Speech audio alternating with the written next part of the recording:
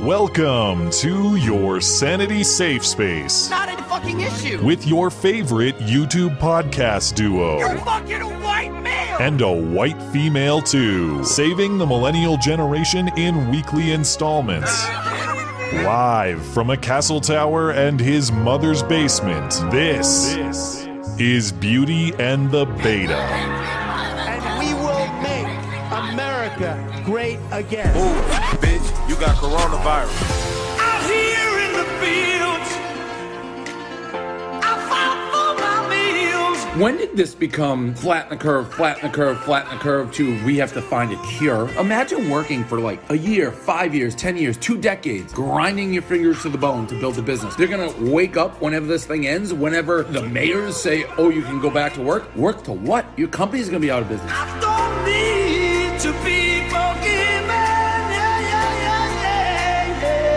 If you told me because of Corona I lost Barstool, I had to go get a 9 to 5 and start fucking over, I'd rather die of Corona. Seriously, get the hell out of here. There's risk. We're Americans. You have to take risks. If people want to go out, they can go out. If they want to stay in, they stay in. That is correct. You are fake news. I will eat your ass. I'll do it. Very fake news. You want the boogaloo? Because that's how you get the boogaloo, okay, folks? All right, America, go to the YouTube right now. Jiang, wherever he is. Get your clone fascist ass out of here. You are a terrific team on all counts. All right, go. In 5, 4, 3. I can't do it. We'll do it live. We'll do it live. Fuck it. Do it live.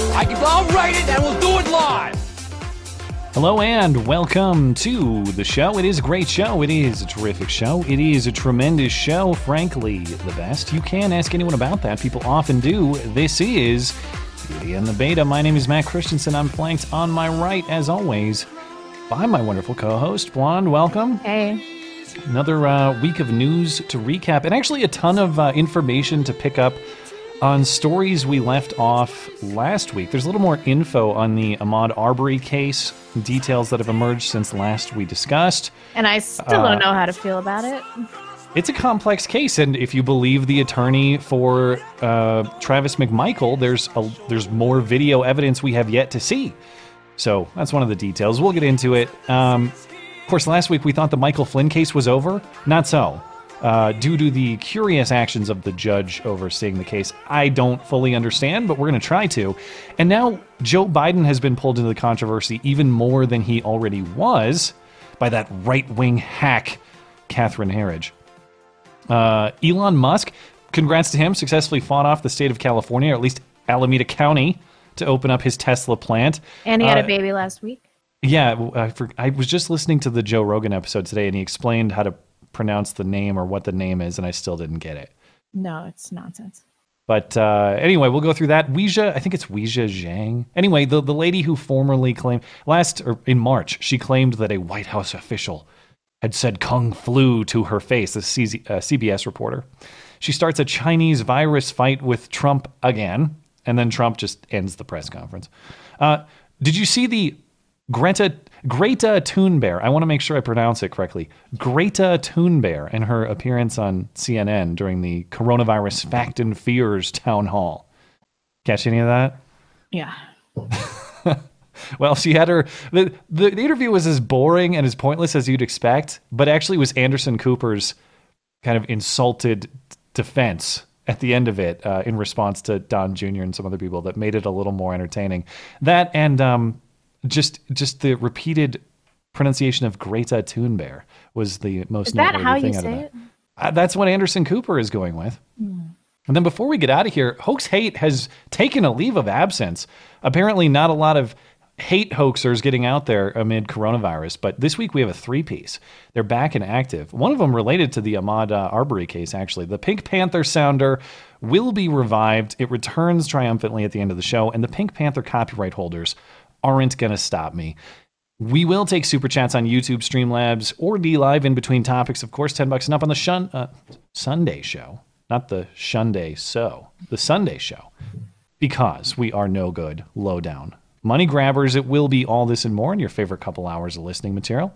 Remember, you can find everything show-related and support the show over on the website. That's mattchristiansenmedia.com. One of the many things we have featured over on the website is special deals from listener-owned businesses. Of course, this week's feature business is our friends over at Hero Soap Company.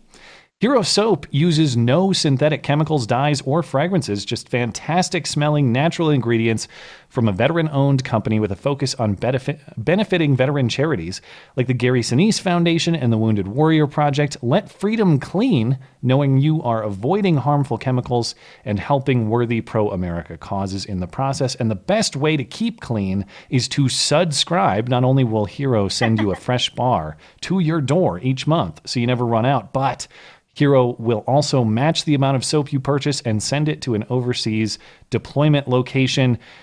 Hero is offering listeners of this show 10% off all their products using promo code MCListener. Let freedom clean at herosoapcompany.com. Promo code MCListener for 10% off store-wide. You can find everything you need from Hero Soap Company, plus other deals from the rest of our friendly listener-owned businesses, including Charity Swipes, Phoenix Ammunition, Sonoran Defense Technologies, and more at mattchristiansenmedia.com/deals. Deals for listeners by listeners. Now that in some places of the world you can legally meet with friends again, I don't know where you are, but I guess it's legal in Melbourne. Proper pronunciation, I believe. Melbourne, Australia. We got this image from our listener group there. I'm told that the lockdown is ending or in the process of, or at least you can go to a park and not socially distance with your friends and give white supremacist hand signs. They weren't arrested as far as I can tell. How fun. But it's glad, it's good to see people getting out, and it looks like there's plenty of sun there to kill the virus if you guys are in fact infected. But as lockdowns start to ease, if you are in fact looking for new friends, listeners of this show, people who might share your similar Nazi white supremacist views or whatever, check out the community page on the website, mattchristiansenmedia.com/community. And if you do have a successful listener meetup, send us a picture and perhaps we'll share it on the show. Something very important happened in my town yesterday. What's that? My husband and I went out to dinner. I know, right? And everybody was just getting drunk. Nobody was wearing masks. It was fantastic. The whole town, everybody on the street, no social distancing, no masks. It was awesome. Same thing here. We went out on Saturday night as well. The establishment asked us if we wanted a server to wear a mask, to which we said, you were like, no. But at least it's an optional thing, I guess. That was nice. And then at this place, they didn't even let you have menus. You had to like scan a barcode on your phone to look at the menu. Yeah. They gave us paper menus that were limited, but it felt normal. Things felt normal. It was pretty close. It is getting pretty close. And I saw a whole bunch of, I'm surprised the health department didn't shut down the booths in this place because it had, they had these big horseshoe shaped booths that are right next to each other, and there's probably 6, 7, 8 people in each booth, none of whom are socially distancing. I couldn't believe it, but I didn't snitch. Also went to a lemonade stand a few hours ago, neighborhood lemonade stand with 3 little girls. That's didn't adorable. Snitch. Didn't call the cops. I think they made off like bandits with nothing but corona infected cash. Did you see that Rand Paul tweet today? I did not. What did he tweet? He was tweeting about the fatality rate for under 60s being identical to an average flu season. Interesting. Well, he's a doctor, but he's a doctor who doesn't count, of course. Naturally. Yeah, I forget when he had that exchange with Fauci the other week or last week, there was one blue check on Twitter who ripped Rand Paul for being unqualified to speak about medicine or speak about, the things Fauci's qualified to speak about. Fauci's a doctor. How dare you? Well, so is Rand Paul. Yep. Whatever. Anyway, all right, so let's catch up on the Arbery case. There's not a lot here, and I don't want to rehash the whole story again, but some things that have emerged this week that we didn't get a chance to cover during our discussion last week. So in the meantime, additional surveillance images have emerged, potentially showing Ahmaud Arbery in the home under construction on several occasions dating back to October. So it's believed that these images are of Ahmaud Arbery and that he had been in the home from at various times between October 2019 and when the shooting happened in February 2020. It is not confirmed, though. The identity has not been confirmed by the Georgia Bureau of Investigation, and Arbery's mom denies that that is him in the surveillance images that you see. Well, she would.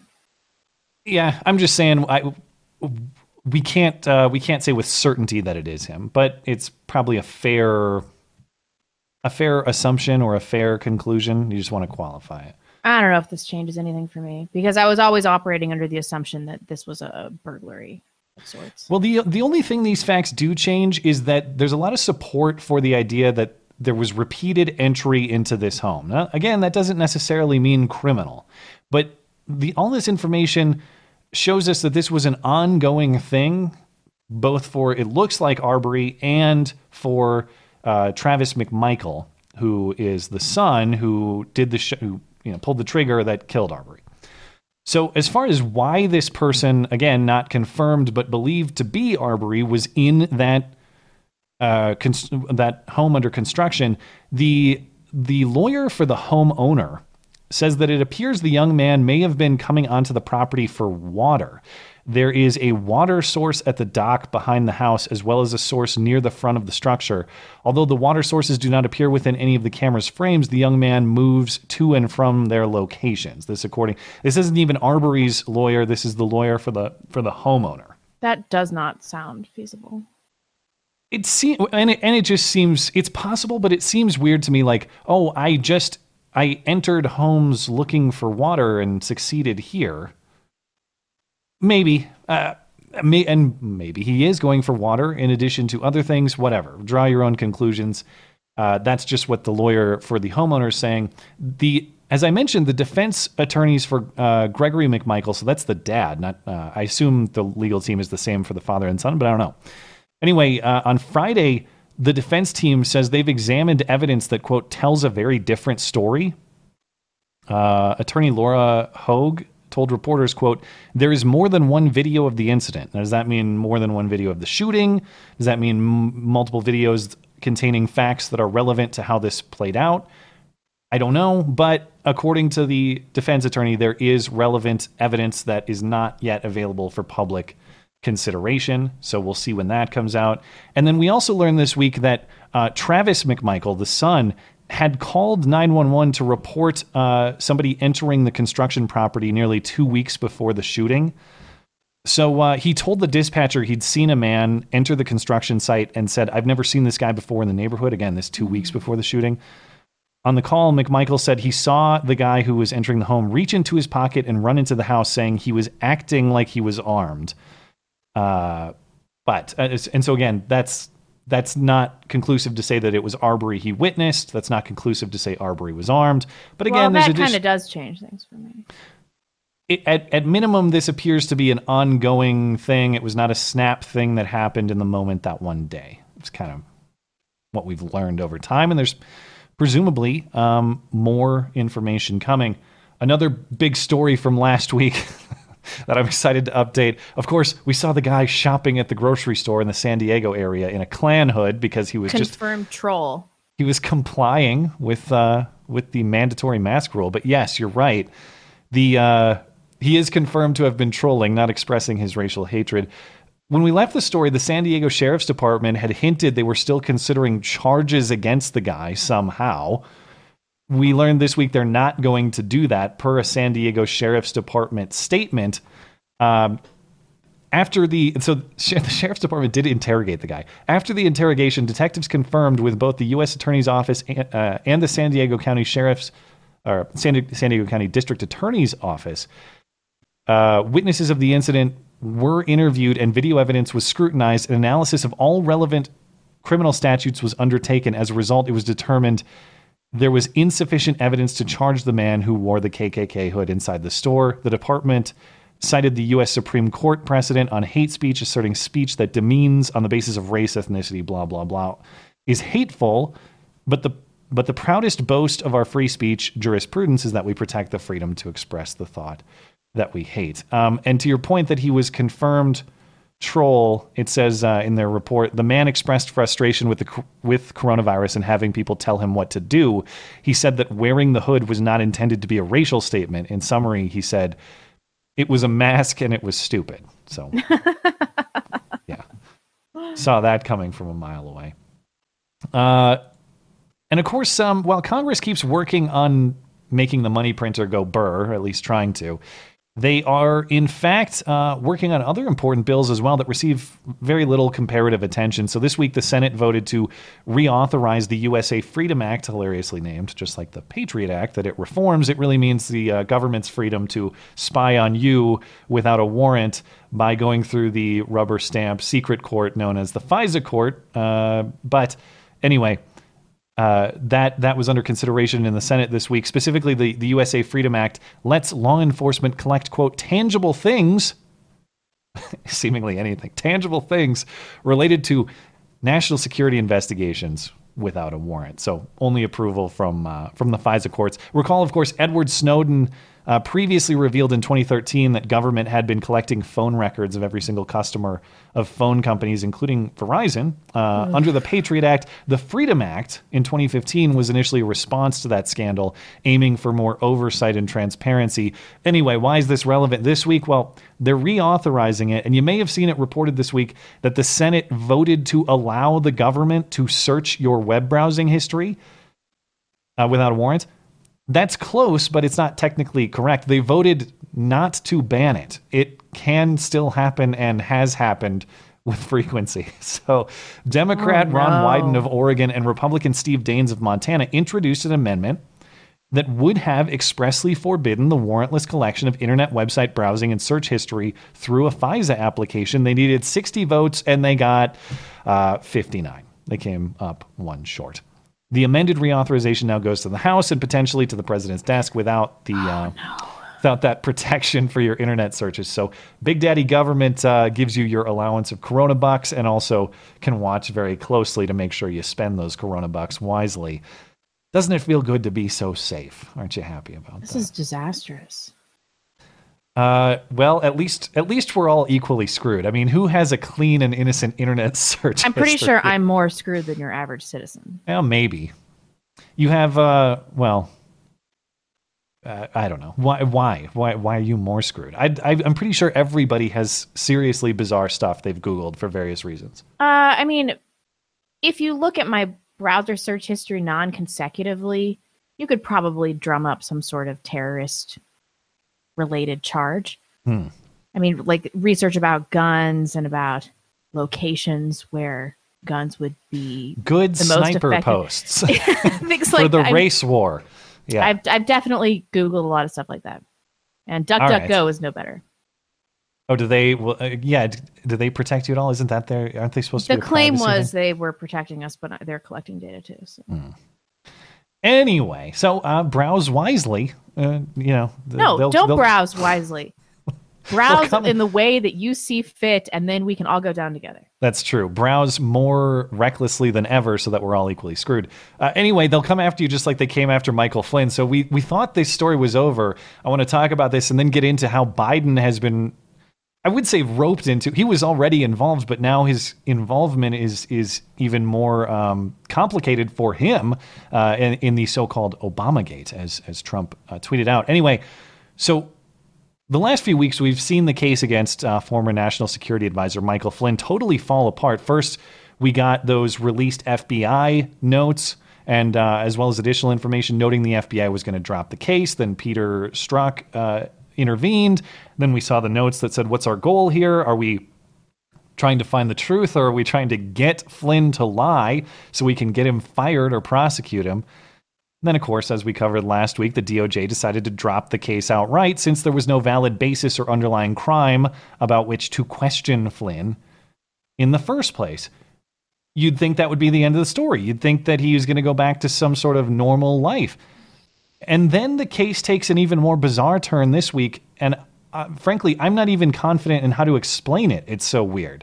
But the federal judge overseeing the Flynn case, U.S. District Judge Emmett G. Sullivan, said in an order on Tuesday that he expects individuals and organizations will intervene. So third parties, not Michael Flynn, not the Justice Department prosecuting him. Third parties will intervene in the politically charged case. So he is putting the case on hold because having others weigh in could preface more aggressive steps the judge could take, including holding a hearing to consider what to do.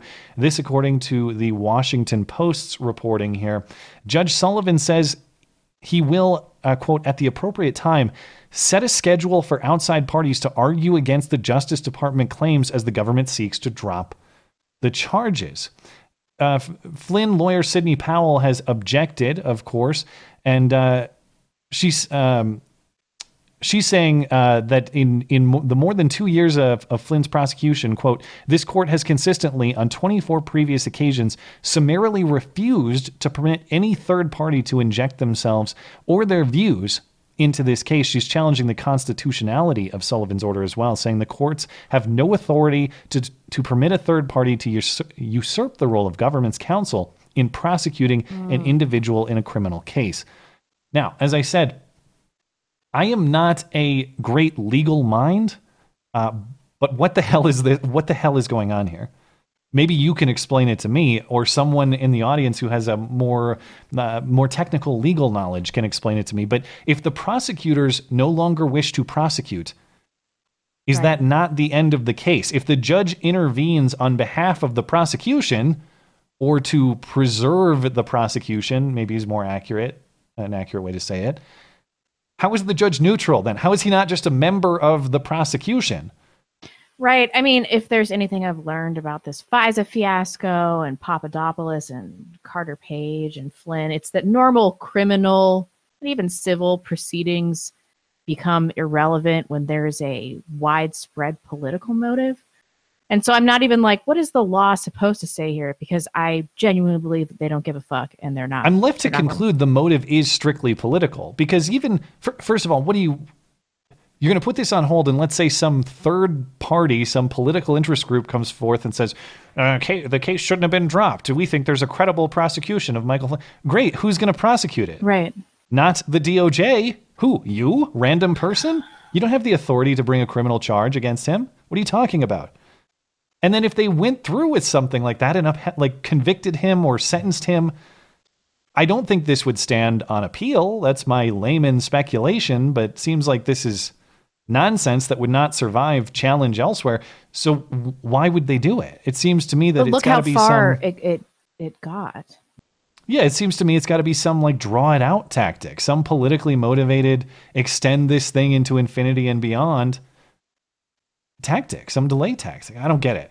Maybe someone can explain it to me. This is beyond my capacity to understand. This is just weird. I mean, they have uncovered exonerating evidence.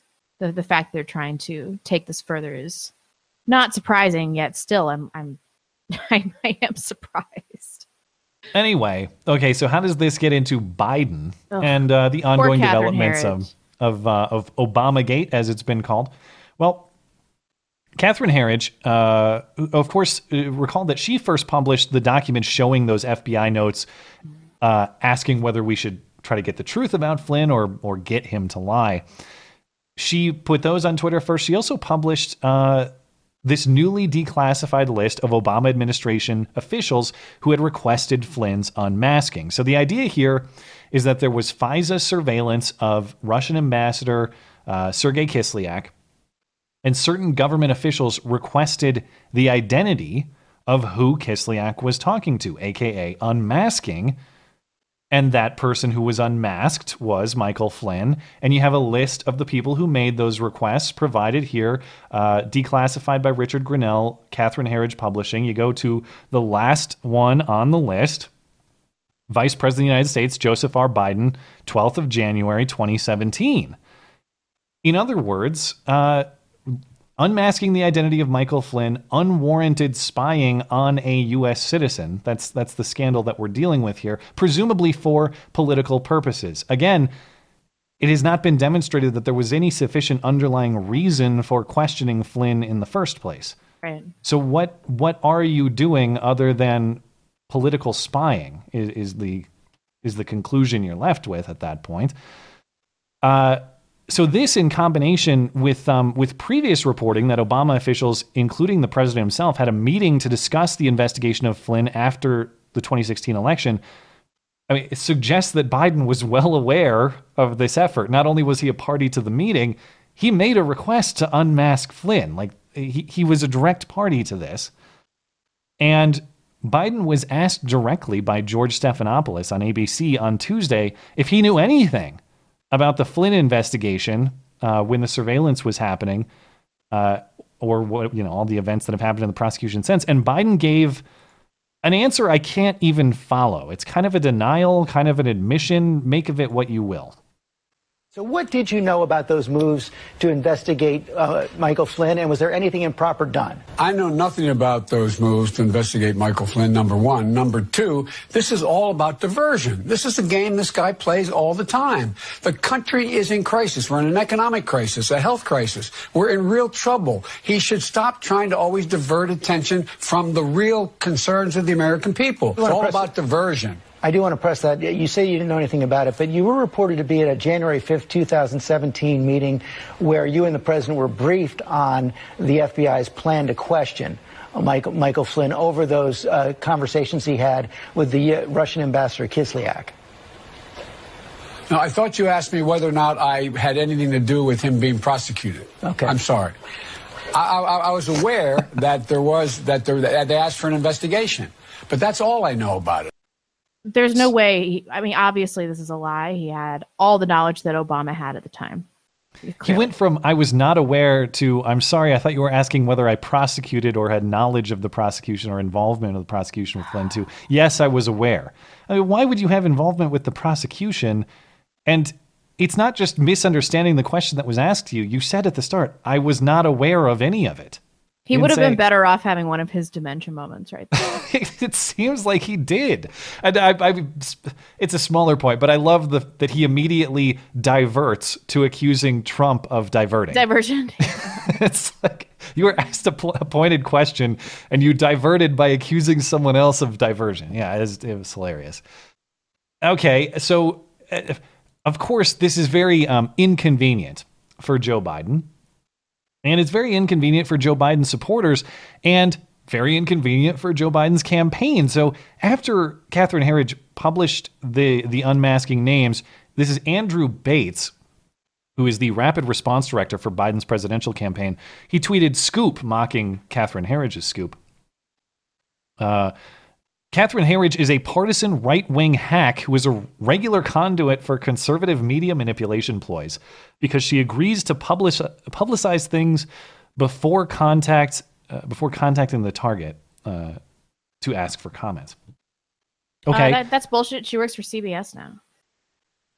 Herridge, even if that were true, like she published a whole bunch of commentary or opinion about the unmasking. All she did was she got the unmasking documents, posted them on Twitter for people to see. She didn't even offer comment. I don't think she said anything. All she said was "Scoop, CBS obtained Richard Grenell's notification to Congress declassifying the unmasking list for Flynn.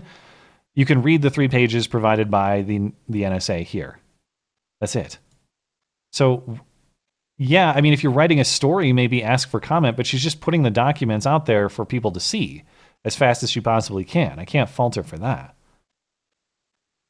Okay, and anyway, it's funny how the people who normally circle the wagons to protect media heroes and victims from the onslaught of the Trump administration criticism, suddenly they go knives out for a reporter who's just putting factual information out there. It's not even her commentary. It's not even a bullshit question that she asked. It's just, "Hey, here's some newly released information. Would you like to consume it? Here you go." That is being a conduit for conservative media manipulation. Again, what's the manipulation? Well, they were presumably talking about her history on Fox News, but she's always done remarkably unbiased reporting. Always. She operates with the utmost integrity. I love Catherine Herridge. And then now that she's working at CBS, I fail to see why this is even in discussion anymore. And I don't even have to rely on her. In this case, she's just providing me the primary document. Right. That's it. I don't need her characterization or her description. He deleted that tweet, right? He did delete the tweet. Yeah. And anyway, in the meantime, Biden just keeps gaffing it up on his This was so bad. on his live streams from his basement. Check out this doozy this week. He's explaining the coronavirus death and unemployment numbers. We're in the middle of a pandemic that had cost us more than 85,000 jobs as of today. Lives of millions of people, millions of jobs. And we're in a position where, we just got new unemployment insurance this morning, numbers, 36.5 million claims since this crisis began. He's not even people's grandpa. He's people's great grandpa.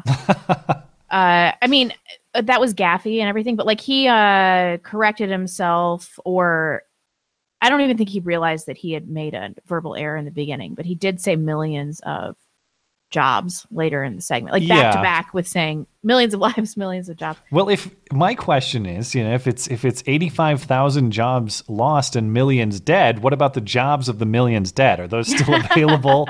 Because I know some people who are looking for work. Yeah.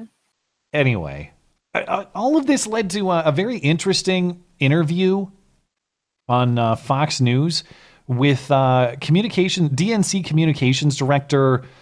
I can't even say her damn name. I think I heard Bill Hemmer say like Sochi. Really? Or is that the place that's the Japanese city? It's it's Xochitl Hinojosa. I don't know. Xochitl Hinojosa. Anyway, communications director for the DNC, and you can't communicate her name. She appeared in an interview on Fox News with Bill Hemmer, and the interview was, it's worth a listen because they really got into the Flynn stuff and Biden's involvement, and watching her go through all of her mental gymnastics, still claiming Russian collusion is a thing, was pretty entertaining. But what's noteworthy about this interview is at the end, Hemmer asks her about the Democrats' convention plan and whether they may do it digitally or even remotely. And in response, she said the convention will happen because, quote, we are not officially nominating Joe Biden in order to take Donald Trump. Now, was this a misspeak? Was this intentional? Have a listen, decide for yourself. I just want to be clear about this. I mean, there's a real possibility that the convention does not happen, or it happens in a virtual sense. Is that correct as of today? Our convention, well, first of all, our convention has to happen because we are not officially nominating Joe Biden in order to take Donald Trump. So our convention is happening. There is business that has to happen. We will make sure that they are safe, whatever that looks like, and that they vote for our nominee. I mean, initially, I would say from the first half, I would say that she was just saying they're not specifically nominating Joe Biden to take Donald Trump, But then later, our nominee is suggested. I mean, I could see she was saying, we're not just nominating Joe Biden. We have a bunch of other official business to do. It was just a misspeak. But yeah, the way at the end where she says, we're going to make sure our delegates are safe to vote for our nominee. Now, maybe she means Joe Biden, but she didn't say Joe Biden. She said our nominee. She means Kamala Harris when Joe Biden dies. As of Thursday, according to the reporting I'd seen, she had not yet clarified her remark. I don't see a tweet explaining it either. So if people know of a clarification on that one, please send it my way. I wonder if it was deliberately confusing. The whole interview was just hysterical. That woman, the idea that she's in the business of directing communications. Well, you watch that 8-minute interview and tell me incomprehensible how that came to be. Like her being white, yet having a name like that. Also incomprehensible. Xochitl Hinojosa. People are saying it's like Xochitl. Xochitl. So I'm going with Sochi Olympics. Did you say she's Japanese? I don't. Hinojosa sounds loosely Japanese. I don't know. I referenced the Japanese Olympics that were in Sochi. That's all. Race. All right. And before we end on the Biden stuff, Obama's back at it. Formerly, or at least... She's Mexican. Oh. What? Yeah. How the hell? Okay, so it's Hinojosa? Hinojosa, yeah. Okay. Fair enough.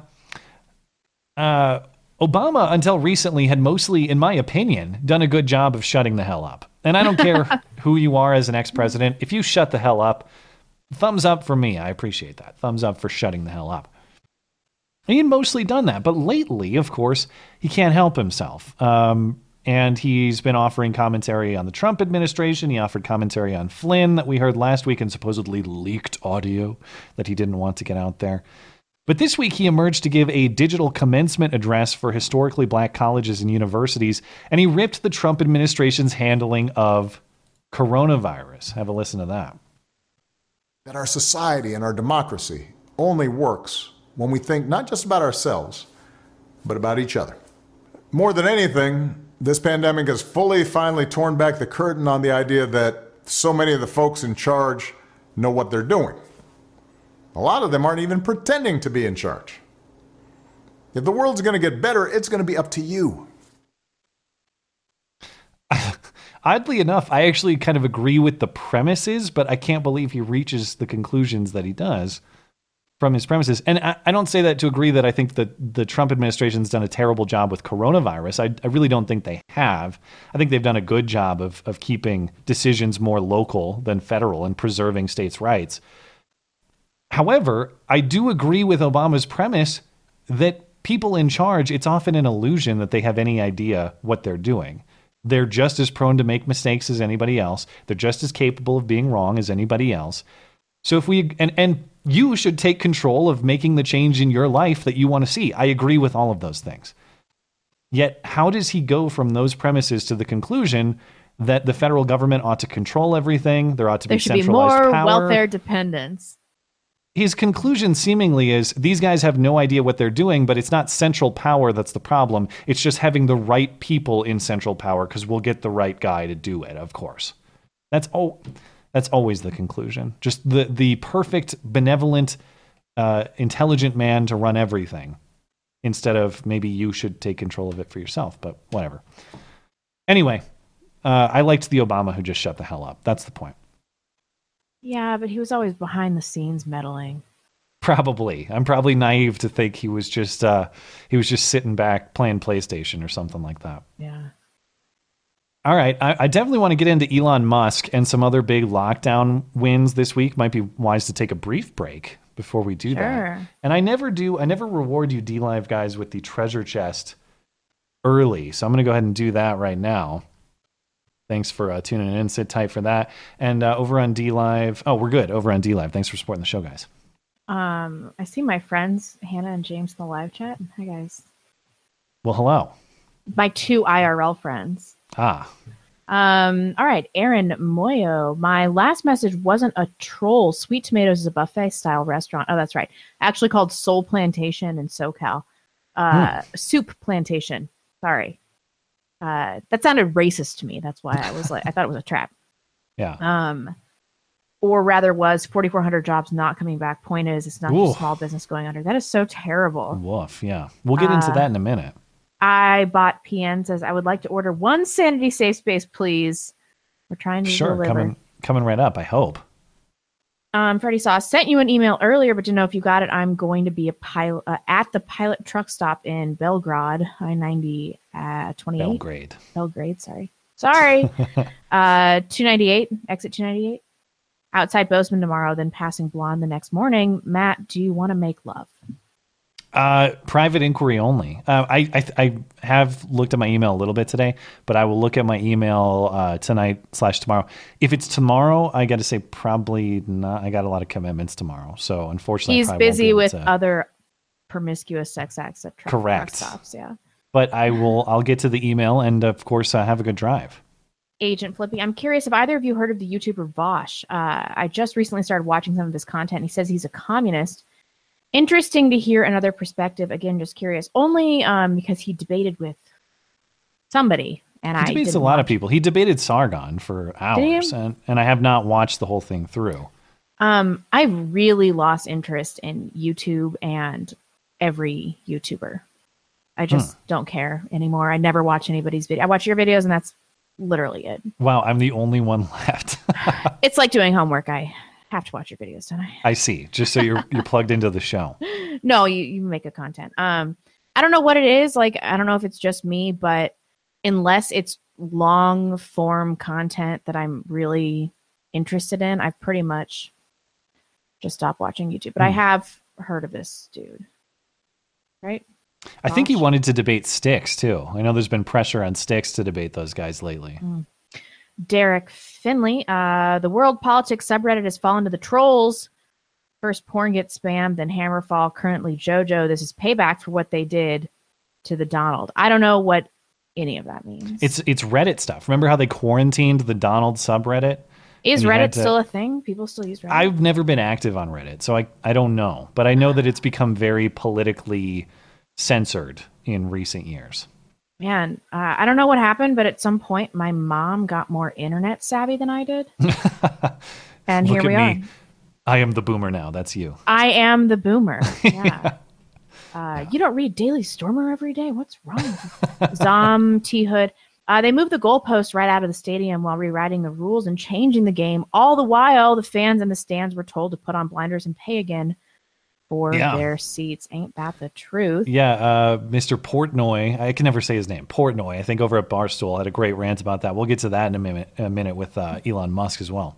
Let's just do a few more. Metal Man, you guys need to be nice to Gretchen Thornberry. It's not her fault. She has a smooth brain. I do actually really feel for her.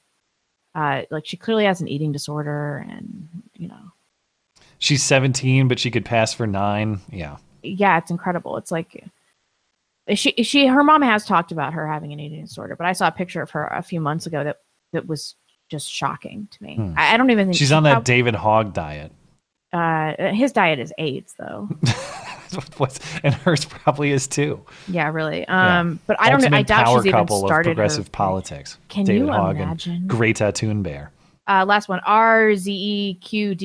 You're not helping me out with all of the letters. That's tougher to say than the communication ladies' name. I know, right? Matt and Blonde, can you ask all my fellow fans from Austin, Texas, if one of them can organize another meetup? I need to get out of the house. Sure. They should be on the email list, right? Just send an email to all the people who've signed up on the website. See if you get any takers. Okay. All right. And thanks for tuning in. Real quick over on Streamlabs, then we'll get back at it. Cameron says, what do you think will come first? Balkanization, civil war, or utter collapse as an empire? My money is on slow decline into obscurity. No matter what, I'll be listening to this podcast until the end. Keep up the good work, you too. My hope is for, well, what do I think will come first, or what do I hope? My hope is for as amicable a split as possible.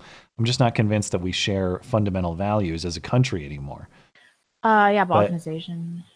I would hope that voluntary separation in that way would be the way it goes, as opposed to any sort of forcible separation. Yeah, fine, but I've lost faith in federalism because I so don't trust the left. So I don't know what the solution here is. Yeah, well, the question is, the great question on that theory is, even if you could separate and live apart from one another, would they allow you to be who you are away from them? No. I don't know that they would. Their thirst for control is that strong. Anyway, thanks, Cameron. Much appreciated. Sergeant Snowape says, self-ownership is a hill worth dying on. Be prepared when they announce mandatory vaccinations. Snowape Uprising 2020. Yeah, I can't wait to get stabbed by force with Tom Hanks's blood as mixed by Bill Gates coming next year. We'll see how that goes. Oh my God, can you imagine? Richard Enormous says, did you guys see all the funny shit posting Twitter accounts being banned by the same lame, jealous guy named Spaz who knows Twitter's mods, all because his tweets will never go viral, so he says people go viral using criminal methods. I'm not aware of this at all. I'll have to look into that story. But thank you. Redicus says, Tim Pool reported that the homeowner had a text asking him to call the McMichaels to see if there was another trespass. If true, it would at least give probable cause for the citizen's arrest. Still have no evidence that he committed a felony. I had not heard that, but if there was communication... Sorry, I didn't mean to interrupt you. If there was no evidence that he was committing a felony, then the citizen's arrest is illegitimate. Yeah, but if it was just a trespass, then that's not exonerating at all. I mean, that just if there had been communication between the homeowner and the McMichaels for them to be on watch, there are kind of two questions here. One is, what is the letter of the law in terms of who's guilty and who's not, as far as the law is concerned? The other is just, how do we understand this in layman terms? Now, if the homeowner, the property owner, had directed them to keep an eye on this for this sort of behavior, it makes it more understandable why they're doing what they're doing. That doesn't mean that it's right to the technical letter of the law, but it does mean, again, we're chipping away at this idea that they're just a bunch of racist guys hunting down black people for sport. The more information comes out, the less I'm inclined to believe that. Well, I mean, only the left believes that at this point. Yeah. But I still think this was wildly overzealous, and that the citizen's arrest probably was illegitimate. No, nothing that I've seen yet has changed my assessment last week that I don't consider this to be valid self-defense or citizen's arrest on the part of the McMichaels. But we'll see. If the lawyer has more evidence that we haven't considered, I await that evidence, of course. And Candy Mac says, still getting old COVID-19 here and there, but not bad. Candy Mac's in Florida, at hospitals in Florida. I dropped my teenager off at Siesta Key and people were partying it up. Bars and restaurants packed. So glad. I was hoping servers and such would have a crowd, and they did. We'll see in 2 weeks the outcome. Well, we'll get to that in a moment, because Florida and Texas and Georgia were very risky with reopening. And as far as the data are playing out now, they're not suffering drastic coronavirus spikes as a result of those reopening decisions. So thanks, Candy Mac, and I'm glad to hear things are going well, and I hope they get better. Of course, I want to hop into big hero of the week, or at least a guy making big changes this week, and that's Elon Musk over at, Tesla is one of his hats. But of course, he has been frustrated with the state of California and how they have been they've been stopping his Tesla plant in Fremont in the East Bay from operating, according to California's stay-at-home order. And it's good to see pushback against a lot of these stay-at-home orders, not just from, of course, the everyday citizens in the protests are awesome, and I appreciate what they're doing, and they've done a lot of pushback. And I think it's been to great effect. It's really great to see big-time power players starting to make those sorts of moves. And we'll get to some more in a minute as well, because I think this sort of civil disobedience and just people throwing up their arms and saying, no, I'm not doing this. I'm not doing this anymore in places like California. It's going to force the state of California's hand to really make some tough decisions. And that's what was interesting to watch play out this week. If you're the state of California, what do? Do you try to go heavy-handed against Elon Musk to make an example of him and show the entire state that your stupid stay-at-home order will not be defied? Or do you kind of go lenient with him and allow him to defy you, knowing that gives a green light to potential dissidents and protesters down the road? Did you see this list of things that you're allowed to do in California this week? Approved exercise? Yeah, is that what it you was mean? like bordering on satirical. I couldn't believe it. One of the things was you can watch a sunrise or watch a sunset. Thank you, state of California. I like that you can picnic only with members of your household. They're going to police the IDs, please. I want the same address on all of them. Outrageous. Okay. Anyway, the way this played out. So Elon Musk, of course, has been battling health authorities in Alameda County, this is East Bay, California, for weeks, trying to get his Tesla plant back to operational. Last Saturday, he said he'd pull the company's headquarters out of California and move to Nevada or Texas. Tesla has about 20,000 employees. In the Bay Area, generally, half of them are at this Fremont plant. Tesla had filed a lawsuit after Alameda County had refused to let the production plant open. The county saying the company didn't meet the criteria to open. During a recent earnings call, Musk called the measures fascist. He said, quote, if somebody wants to stay in their house, that's great. They should be allowed to stay in their house. They should not be compelled to leave. But to say that they cannot leave their house and they will be arrested if they do, this is fascist. This is not democratic. This is not freedom. Give people back their goddamn freedom. That's what Elon Musk said. Well said, sir. I appreciate it. Yeah. On Monday, Elon finally had enough, and he put out this tweet, and everybody was following how this tweet was going to play out. He said, quote, Tesla is restarting production today against Alameda County rules. I will be on the line with everyone else. If anyone gets arrested, I ask only that it be me. Aww. All right. Everyone's wondering, is Elon Musk going to get arrested on principle here? And then I see, like, I read a lot of the replies here, and I saw people in my timeline tweeting about this too. They were claiming Elon Musk is forcing his employees to work and put themselves at risk. I mean, first of all, he's not forcing you; he pays you a wage. So just don't go to work if you don't want to. It's a consensual relationship. But he didn't even do that. He actually sent out an email to employees announcing the factory would reopen, and he said, quote, "If you do not feel comfortable coming into work, you can stay home and you will be on unpaid leave." Now, granted, you're not going to get paid. It might make you ineligible for unemployment benefits because you technically still have a job, even though you're not going to work. But what more do you want him to do short of paying people not to work? Yeah. He's not going to fire you if you make the decision that it's too risky for you and you want to stay home. I think that's pretty fair in terms of compromise from Elon Musk.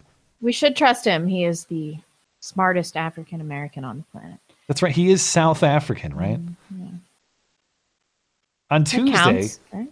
I guess, on Tuesday, Trump tweeted in support of Tesla. He said California should let Tesla and Elon Musk open the plant now, all caps. It can be done fast and safely. And as I mentioned, all of this created a very difficult situation for the state of California. You're going to crack down on Elon Musk and potentially shove a major employer out of the state, or you're going to cave on this and potentially give a green light to people who might follow him. Well, it looks as of this point that California has opted mostly for cave. Mostly, and in Alameda County specifically. They gave the green light to Tesla to operate minimally and implement additional safety recommendations. It's not the full green light, but it might as well be, because what does that really mean, though? I didn't get a lot of details on what it means to operate minimally, and then they have some safety recommendations or requirements that they're making Tesla do. Social distancing, wear a mask, that kind of stuff. But what the state is actually enforcing upon them in terms of operating minimally, it seems unclear. Anyway, even if the state tried to be heavy-handed in these regulations, you've now shown Elon Musk that he can apply a little pressure to you and get you to redefine the rules, get you to revise the rules. So, yeah, I don't think that other business owners have the same kind of crazy competence that he has. Maybe not, and they might not have the resources. They might not be as high profile. But if, for example, there's somebody in a comparable situation to Elon Musk who now wants to do the same thing, they have this precedent to cite. And that matters in terms of public opinion and potentially in a court of law, I would think. That if you could challenge this in court and say, listen, they did this with Elon Musk and they're trying to punish me for doing the same thing, that's not equal protection of the law. Yeah. So, I know that not everyone's Elon Musk, but Elon Musk is putting himself on the line to take a stand on principle, and it's easy to say, oh, he's being greedy. Oh, he's just doing this for himself. Well, there's a hell of a lot of workers who would like to go back to work and earn a living. And by the way, Elon Musk is giving them the choice to do that or not. So good for him. I really appreciated that he did this. And that's not all in terms of Elon Musk's week. There was more after that. Barstool Sports founder Dave Portnoy, he went viral with a Twitter rant against the nonsensically changing goalposts of lockdown this week, and then later Elon Musk chimed in. But this was Dave Portnoy's rant. What the fuck's going on? When did this become flatten the curve, flatten the curve, flatten the curve to we have to find a cure or everyone's going to die? All we've heard forever, flatten the curve, make sure there's hospital beds. We're there. Now all of a sudden it's like a 180. Imagine working for like a year, 5 years, 10 years, 2 decades, grinding your fingers to the bone to build a business. They're just going to go out of business? They're going to wake up whenever this thing ends, whenever the mayors say, oh, you can go back to work? Work to what? Your company's going to be out of business. If you told me, because of Corona, I lost Barstool, I had to go get a 9 to 5 and start fucking over, I'd rather die of Corona. Seriously. We're staying inside till there's a cure? When did that become the game? Who said we're getting the cure? That's not a guarantee, so we're just done as humans? Get the hell out of here. There's risk. We're Americans. You have to take risk. If people want to go out, they can go out. If they want to stay in, they stay in. We've done what you've said. You can't just midstream be like, just kidding. Flatten the curve, cure. Good for him. Would I rather die of Corona or lose this show? Which would I pick? That thing got, as of now, 8 million plays on Twitter. Really? I think Twitter counts their views differently than like YouTube, but he's always great on Tucker too. 270,000 likes and 88,000 retweets, so it's got plenty of traction. So he'll be banned in like 3 days. I'm surprised it's still up, but it's still up at this point. You know who got banned from YouTube? Sorry. Who? Total aside. That Newt. What is his last name? Oh, the doctor? Mm-hmm.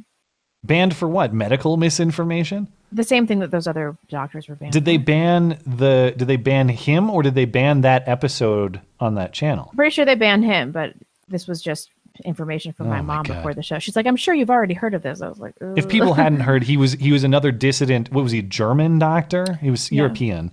But he had an episode on this pandemic perspective series weeks ago that was about herd immunity, and that was about the importance of being outside when there's viral danger. Not very controversial, but a lot of common sense things he was saying. He was French, really? Something like that. Oh. I don't know. Huh. Yeah, it was a fantastic video. It had just tons and tons of views. That whole series is great. Mm-hmm. Yeah. Elon Musk replied to Dave Portnoy and said, well said, please run for office. The politicians and unelected bureaucrats who stole our liberty should be tarred, feathered, and thrown out of town. To which I say, go on, I'm listening. And people were urging them both to run for office. So Dave Portnoy put out a t-shirt design that's Portnoy Musk 2024, which would be an interesting ticket. Something? That'd be nice. Again, people of influence... I just appreciate that people of influence are coming out and saying things.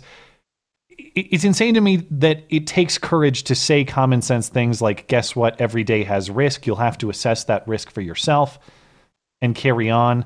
The reason these guys are in the position that they are is because they took a little risk. They built something of value. They took risk. They built something of value. That's America. You don't have to take the risk that they did. You can sit on your damn couch all you want, whether you're afraid of the virus or you're afraid of the financial risk, you're afraid of whatever else. That's fine. Skag just wants your grandma, you, listener, your grandma to die. Yes, absolutely. So anyway, the point is all of this is trending in a particular direction. Nobody who sees this sort of stuff and starts to get the ball rolling in their head about realizing this is all a bunch of crap and we've all been duped, as we'll get to in a moment, is going to go back in the other direction. Nobody's thinking, I don't know, more lockdowns are a better idea right now. Anyway, Elon Musk just a few hours ago tweeted out only take the red pill with a rose emoji. And I don't know if the rose emoji is a reference to Democratic Socialists. Democratic Socialists use the rose as a symbol. I don't know if that's what he's getting at. But Elon Musk is urging people to take the red pill.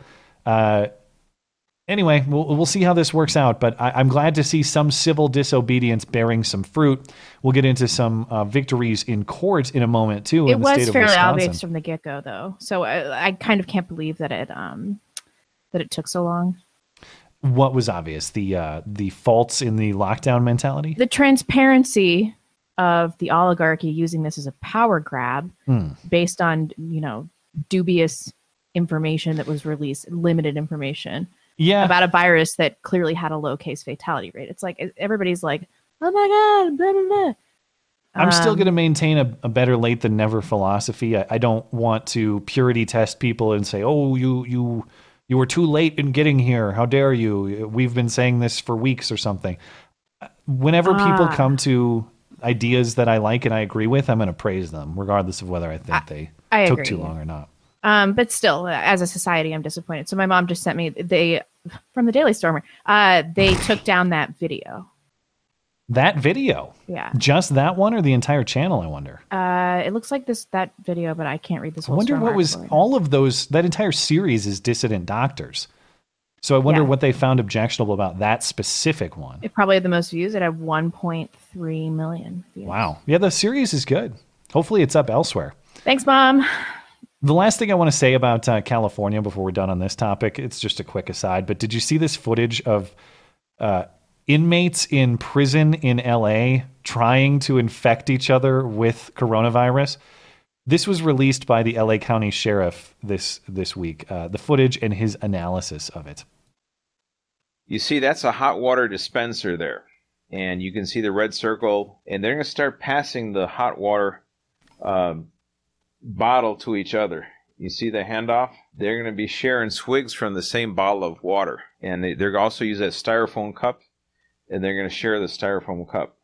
Same process they did with the water bottle. But now they're also sniffing out of a common mask. It's sad to think that someone deliberately tried to expose himself to COVID-19.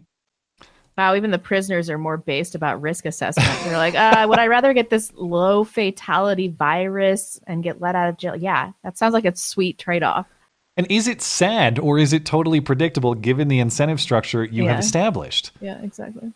According to the LA Times reporting here, eventually 30 people in the 2 modules where the videos were recorded tested positive for the virus, and 2 have since been released, said Assistant Sheriff Bruce Chase. So apparently the scheme worked for at least 2 of them. Yeah. If you set up the precedent that having coronavirus will get you released, it stands to reason they're going to try to get coronavirus. In the same way, if you set up people to be paid more on unemployment than they make at their regular job, they're not going back to work. Yeah, it's almost as if people respond to incentives. Yeah. It's not sad. It's a predictable outcome of the policies that the state of California has been pursuing. Anyway, moving along from sort of a civil disobedience win to what was a political win, I guess. You tell me, because this thing has gotten complicated and technical in terms of what the governor's trying to do. But the brief version is the Wisconsin Supreme Court struck down the state's stay-at-home order this week. Yeah.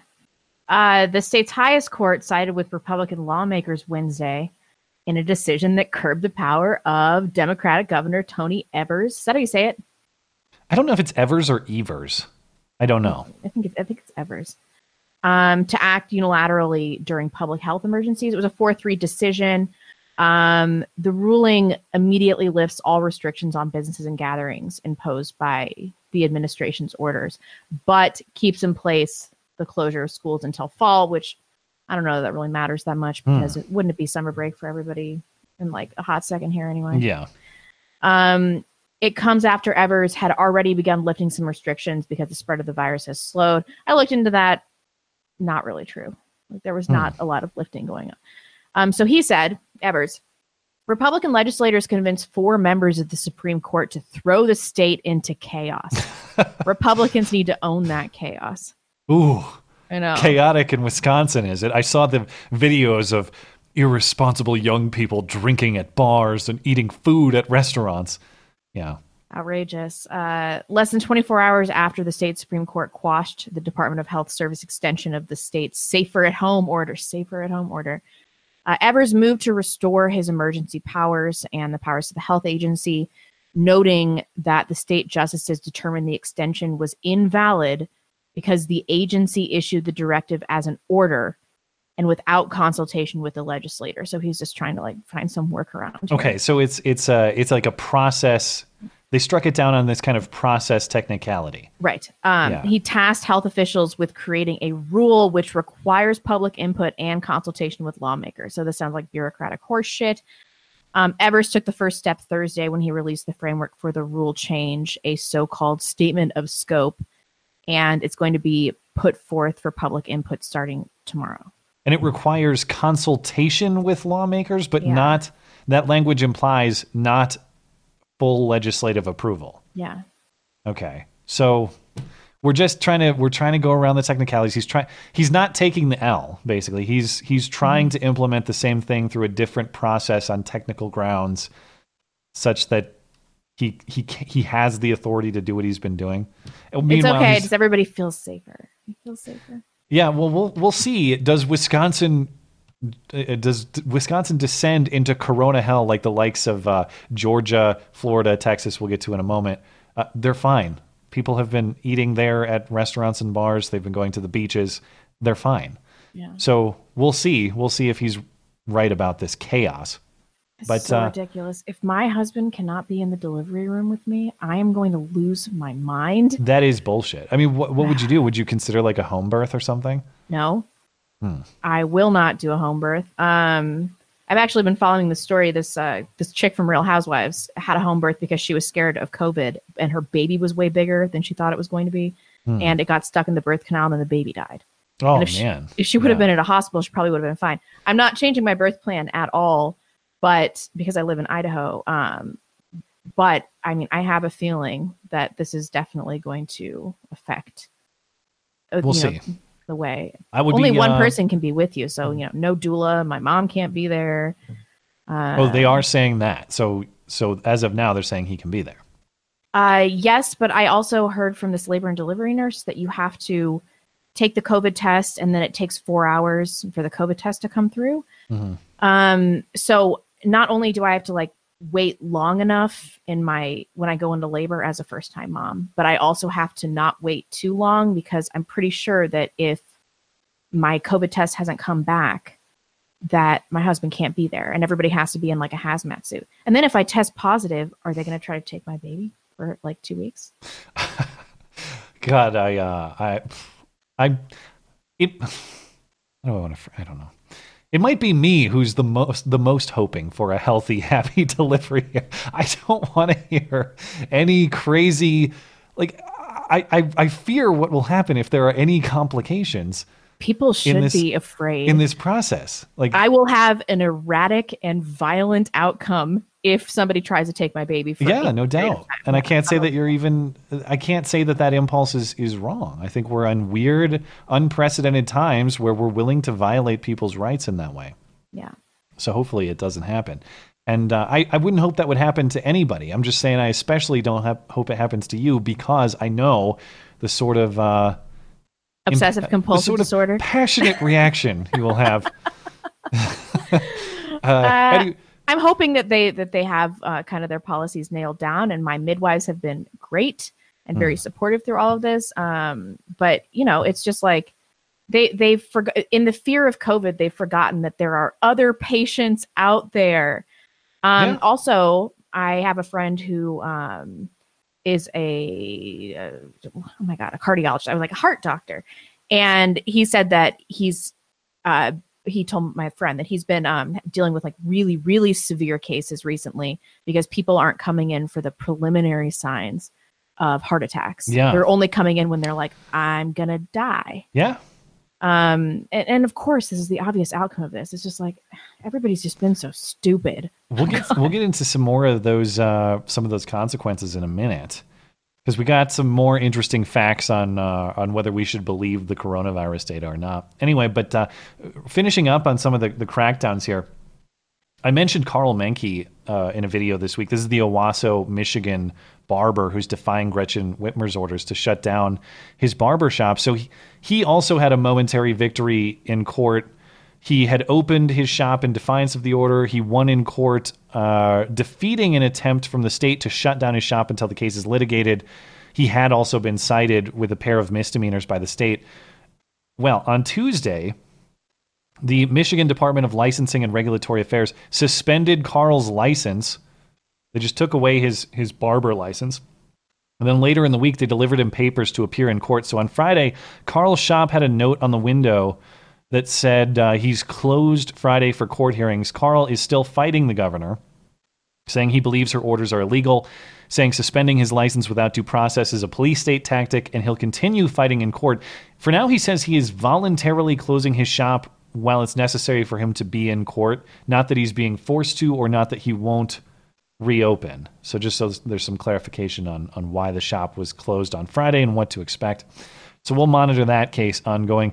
And then I wanted to catch up with this story too. In prior weeks, we of course have been very critical of police officers enforcing dubious orders. And we've asked when they're going to remember their oath. And when we criticize those cops, I also think we have an obligation to recognize and praise cops who are doing and saying the sort of things that we're talking about. So a cop in Seattle has now been placed on administrative leave. This is Greg Anderson. He's a veteran of the Port of Seattle Police Department. On May 5th, he posted this 9-minute video to Instagram asking officers if they are doing the right thing, and the video went viral. Here's what he had to say. I've seen officers nationwide enforcing tyrannical orders against the people. Every time I look to the internet, I'm seeing people arrested or cited for going to church, for traveling on the roadways, for going surfing, opening their businesses, going to the park with their families. We need to start looking at ourselves as officers and thinking, is what I'm doing right? Regardless of where you stand on the coronavirus, we don't have the authority to do those things to people just because a mayor or a governor tells you otherwise. We don't get to violate people's constitutional rights because somebody in our chain of command tells us otherwise. It's not how this country works. I'm afraid that these actions are going to wake a sleeping giant, i.e. the American people. I think what is going to happen if this continues is we're going to see bloodshed in the streets, okay? I don't want to see bloodshed in the streets. On either side of this coin. I don't want to see fellow officers get injured or killed, and I certainly don't want to see citizens get injured or killed.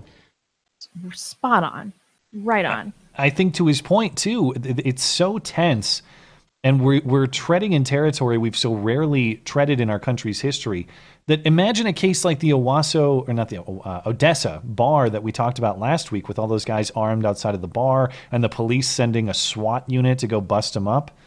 All it takes is one Waco mistake. Whoops, we had an accidental discharge and let loose some automatic fire. One person gets shot. Either way, by the way, like civilian on police, police on civilian, you could start very serious violent conflict on the basis of one incident. Yeah, really. You guys want to create a bunch of Timothy McVeighs? You want to do that? And that's what this cop is talking about. And so I appreciated what he had to say about the nature of our constitutional rights and about the consequences for not treating them with the sincerity that they deserve and the respect that they deserve. So for his troubles, he has been relieved of his duties at the Port of Seattle Police Department. He's been placed on administrative leave pending investigation. Port of Seattle Police confirms this with a statement on their website saying he violated the department's policy on the use of social media. Anderson apparently refused to take down the post when ordered to. He says he was informed by the department and his union that the reason for termination was due to insubordination for refusing to take down his Instagram video. He says, quote, "I had received a message from command saying, 'Wow, Greg, what a powerful message. We fully agree. 100%. Well done.'" And that was a relief for me, he says. And then, quote, "Fast forward 3 hours later, I got another phone call from my command. 'Hey, Greg, the video's up to 400,000 views. It's time to pull the plug on this thing.' Officer Anderson does have a GoFundMe up. It's currently, when I looked a few hours ago, $420,000, $420,000 for legal action and other expenses related to his termination, or at least pending termination. He is a father of 3. Now, I will say that I understand, from the police department perspective, I understand why they have rules against political posting and all that. This would not be equally enforced if he came out and was like, "Please help us by calling 911 when you hear racist blah fucking blah." They wouldn't have said anything about it. They would have been fine. And by the way, his job is breaking up bum fights, like trying to not step on needles. And like, can you imagine the riffraff he has to deal with? Is Port of Seattle Police different from Seattle City Police? I don't know if they're the same force, but I'm gonna look it up. I don't know what his job is, if it's specific to the port as opposed to city duties or what. But regardless, I'm sure he has to deal with a whole heap of bullshit, and he has a right to his opinion. Yeah, what I'm trying to say is I'm not that mad at the police department. I understand why they have the rules that they do. I just want to say that I appreciate that this police officer is willing to stand on principle, and he's willing to put his ass on the line for that principle. Yeah. And I appreciate that. And it looks like they're different departments. Okay. But I don't know. I'm just glad that he will put his livelihood on the line before he'll do the sort of things that we've observed cops doing in the last few weeks. I just want to appreciate him for that and give him recognition, because this is exactly the sort of thing I'm hoping to hear from police officers going forward. And then people are going to see this and they're going to be deterred from becoming cops, like good quality, sensible people like this, because they're like, oh, well, I can't have my opinions. And so it just ends up with a bunch of ineffectual leftists or people with tyrannical personalities. Yeah. I mean, I've never thought of being a police officer in my life, but at a time like now where you think, okay, one wrong step and I'm going to be smeared as a racist and my family's going to be targeted. Mm-hmm. And then on top of that, I'm going to be asked to go violate people's fundamental rights because some idiot mayor told me so. Mm-hmm. I can't imagine it's an attractive job for people of upstanding character and pure motives these days, which is a shame. It's a bummer. You go listen to his entire video. He talks about declining trust in police and why some of that is understandable because of the way that all of this stuff has developed. Just outrageous. Yeah. But good for him. I hope he does well. I hope he's able to find something better, and I hope his family is taken care of course. All right. You want to take a quick... I got more coronavirus political items, but you want to take a quick break before we hop into those? I do have to go to the bathroom. All right. I can take a break while you step out. And I don't remember the last person. I think it was Robert. Let me find this. Really okay. Well, I'll catch up on Streamlabs and see if I can figure it out. Let me find, actually. Okay, Robert Norman. Okay. BRB. Over on DLive, Crypto Crook says, love you. Have some shekels. Thanks for the Sanity Safe Space. Please excuse my corona burps. Blonde is beautiful today. Well, I'll have to let her know when she gets back. And thanks for supporting the show. Let's see. Over on Streamlabs, Tomb at Traw says if Democrats understood that people respond to incentives, they wouldn't have half their current platform. That's probably true. Richard Enormous says, everyone, when you wear jeans and your schmeat itches, do you pinch or scratch? I guess I haven't thought about that. I guess I'm probably more of if it itches, I'm going to scratch. But if it's in need of an adjustment, that's not really a scratching occasion. Okay, where did Blonde say she left off in the super chat? I'm going to have to try to figure it out here. Let's see if I can. In the meantime, thanks for your patience. Let's see.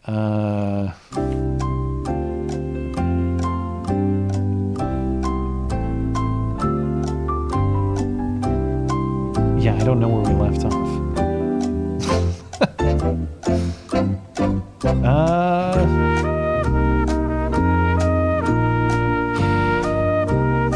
Okay, I think I found it. Let's see. DJ says, I'm subbed to over 850 YouTube creators, and this show and Matt's channel are probably my favorites. Good day from Washington. Well, thanks. That's very high praise. I appreciate it. Richard Norman said, I live in New Jersey, and I'm tired of our dictatorial governor. Take my money as a way to stick it to him. Well, thank you. Very much appreciated. It took me a while to find where we left off, but I think we're on Blippity Blue now.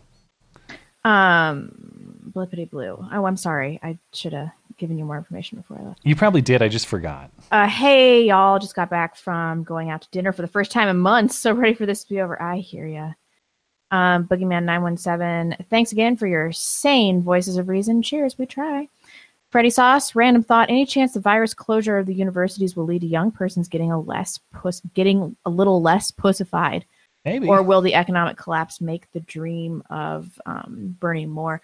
I don't know. I think that this might be the end of university education in America. The campus is mostly fantasy land. It's not the real world. So anything that puts young people more into a real world setting, I think will probably push them away from that sort of Bernie mentality, not toward it. But we'll see. Yeah. Unless there's like debt forgiveness and such. Yeah. Chain Fire. My wife and I regret we cannot watch the show live tonight because we're having a baby right now. Please welcome our first son, Stephen Glenn. Congratulations. That's so sweet. Big congrats, and thanks for supporting the show. I am not going to be niggardly. Congrats. She's doing all the hard work, and he's like, hold on, I got a super chat. She's like, why did you do this to me? Yeah. Ryan Russell. Thanks, guys, for all the content I get over here in Japan. It warms my cockles. Knowing that nothing has changed back home really reinforces my move here. Is that a typo? I don't know, or sarcasm, because a lot has changed here. Yeah. Sadly, no armed boogaloo here, though. Yeah, but the Japanese are an orderly people. An orderly people. Number one, Asian. Number the one premier Asian culture, never forget. They are. And keep hating the Chinese. Something kind of other. Speaking of virus and law, I think it's time we revisit the California thing. It's okay to hide your HIV status when you sleep with another person. Saying it's okay. Yeah, really. In fairness, I have to recognize when that story came out, it's only a misdemeanor in Montana and many other states too, which surprised me. Yeah. You can intentionally transmit HIV in this state and many others, and it's a misdemeanor. Neon Firefly, my job is opening back up and I couldn't be happier to be getting back to work. Thank you guys for providing much needed normalcy during quarantine and for always being a reliable sanity safe space. Well, thanks. We are usually a reliable sanity More space. reliable than many network news channels, which is a low bar, but hey, it's pretty good for a duct tape production.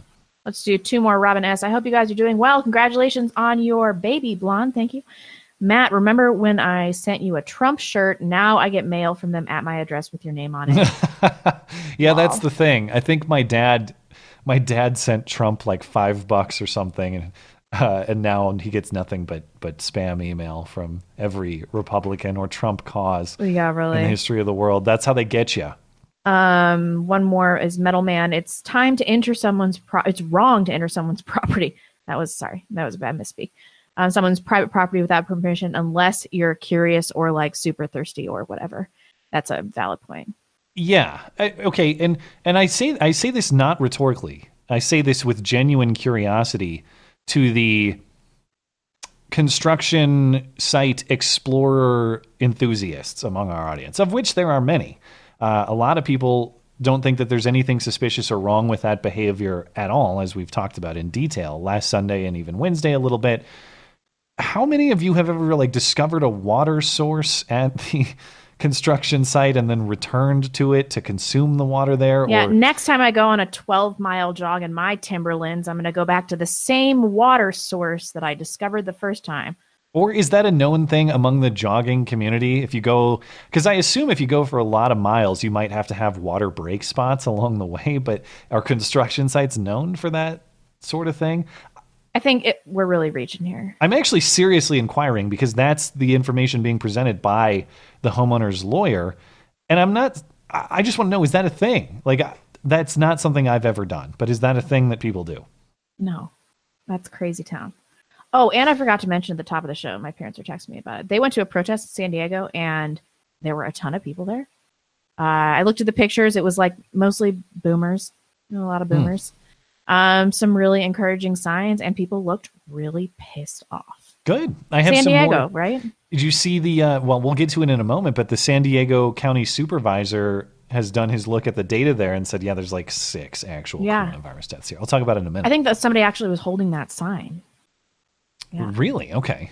Yep. Well, actually, we'll get to that very shortly here, because I want to talk about, again, more information comes out to support the idea that we've been duped a little bit about the statistics and about lockdown effectiveness and about basically the entire mainstream narrative on all of this.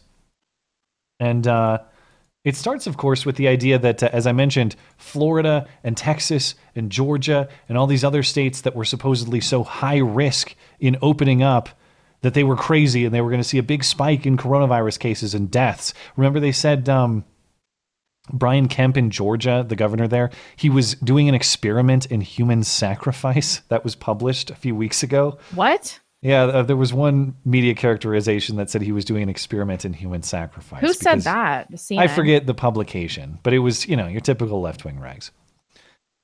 Anyway, we're now removed enough from those places starting to open up that we have a few weeks worth of data to analyze. Are they, in fact, if we go with the theory that this thing has something like a 2-week incubation period, whatever, we have roughly 2 weeks of data since they opened up to evaluate those sorts of doomsday predictions. According to the data analysis from Axios here, sorry, I'm struggling. According to the data analysis from Axios, Georgia, over the last week, in terms of new coronavirus cases, down 12%. That's a failed experiment in human sacrifice, I suppose. Florida, same time period, 7-day average of new cases, down over the last week, 14%. Texas, 7-day average of new cases, modest increase, 4%. But again, I'll emphasize, all of these places, virtually every state in the country, has expanded testing capability over the last few weeks and months. Right. So this is what we're seeing with more tests, not less. Declining cases, more tests. This is not what we were sold. We were told imagine how much they've actually declined. Yeah, exactly. So we're not seeing the states that have been so irresponsible and reckless experiencing the sort of doomsday predictions that we were told were inevitable. Now, I mentioned San Diego. So in San Diego County Supervisor Jim Desmond said this week that San Diego has only 6 pure, solely coronavirus deaths. He appeared on a podcast. And the county's official tally is 194 coronavirus deaths. That's it? That's a low number, even if it's accurate, yes. But he says, quote, "We've unfortunately had 6 pure, solely coronavirus deaths, 6 out of 3.3 million people." I mean, what number are we trying to get to with those odds?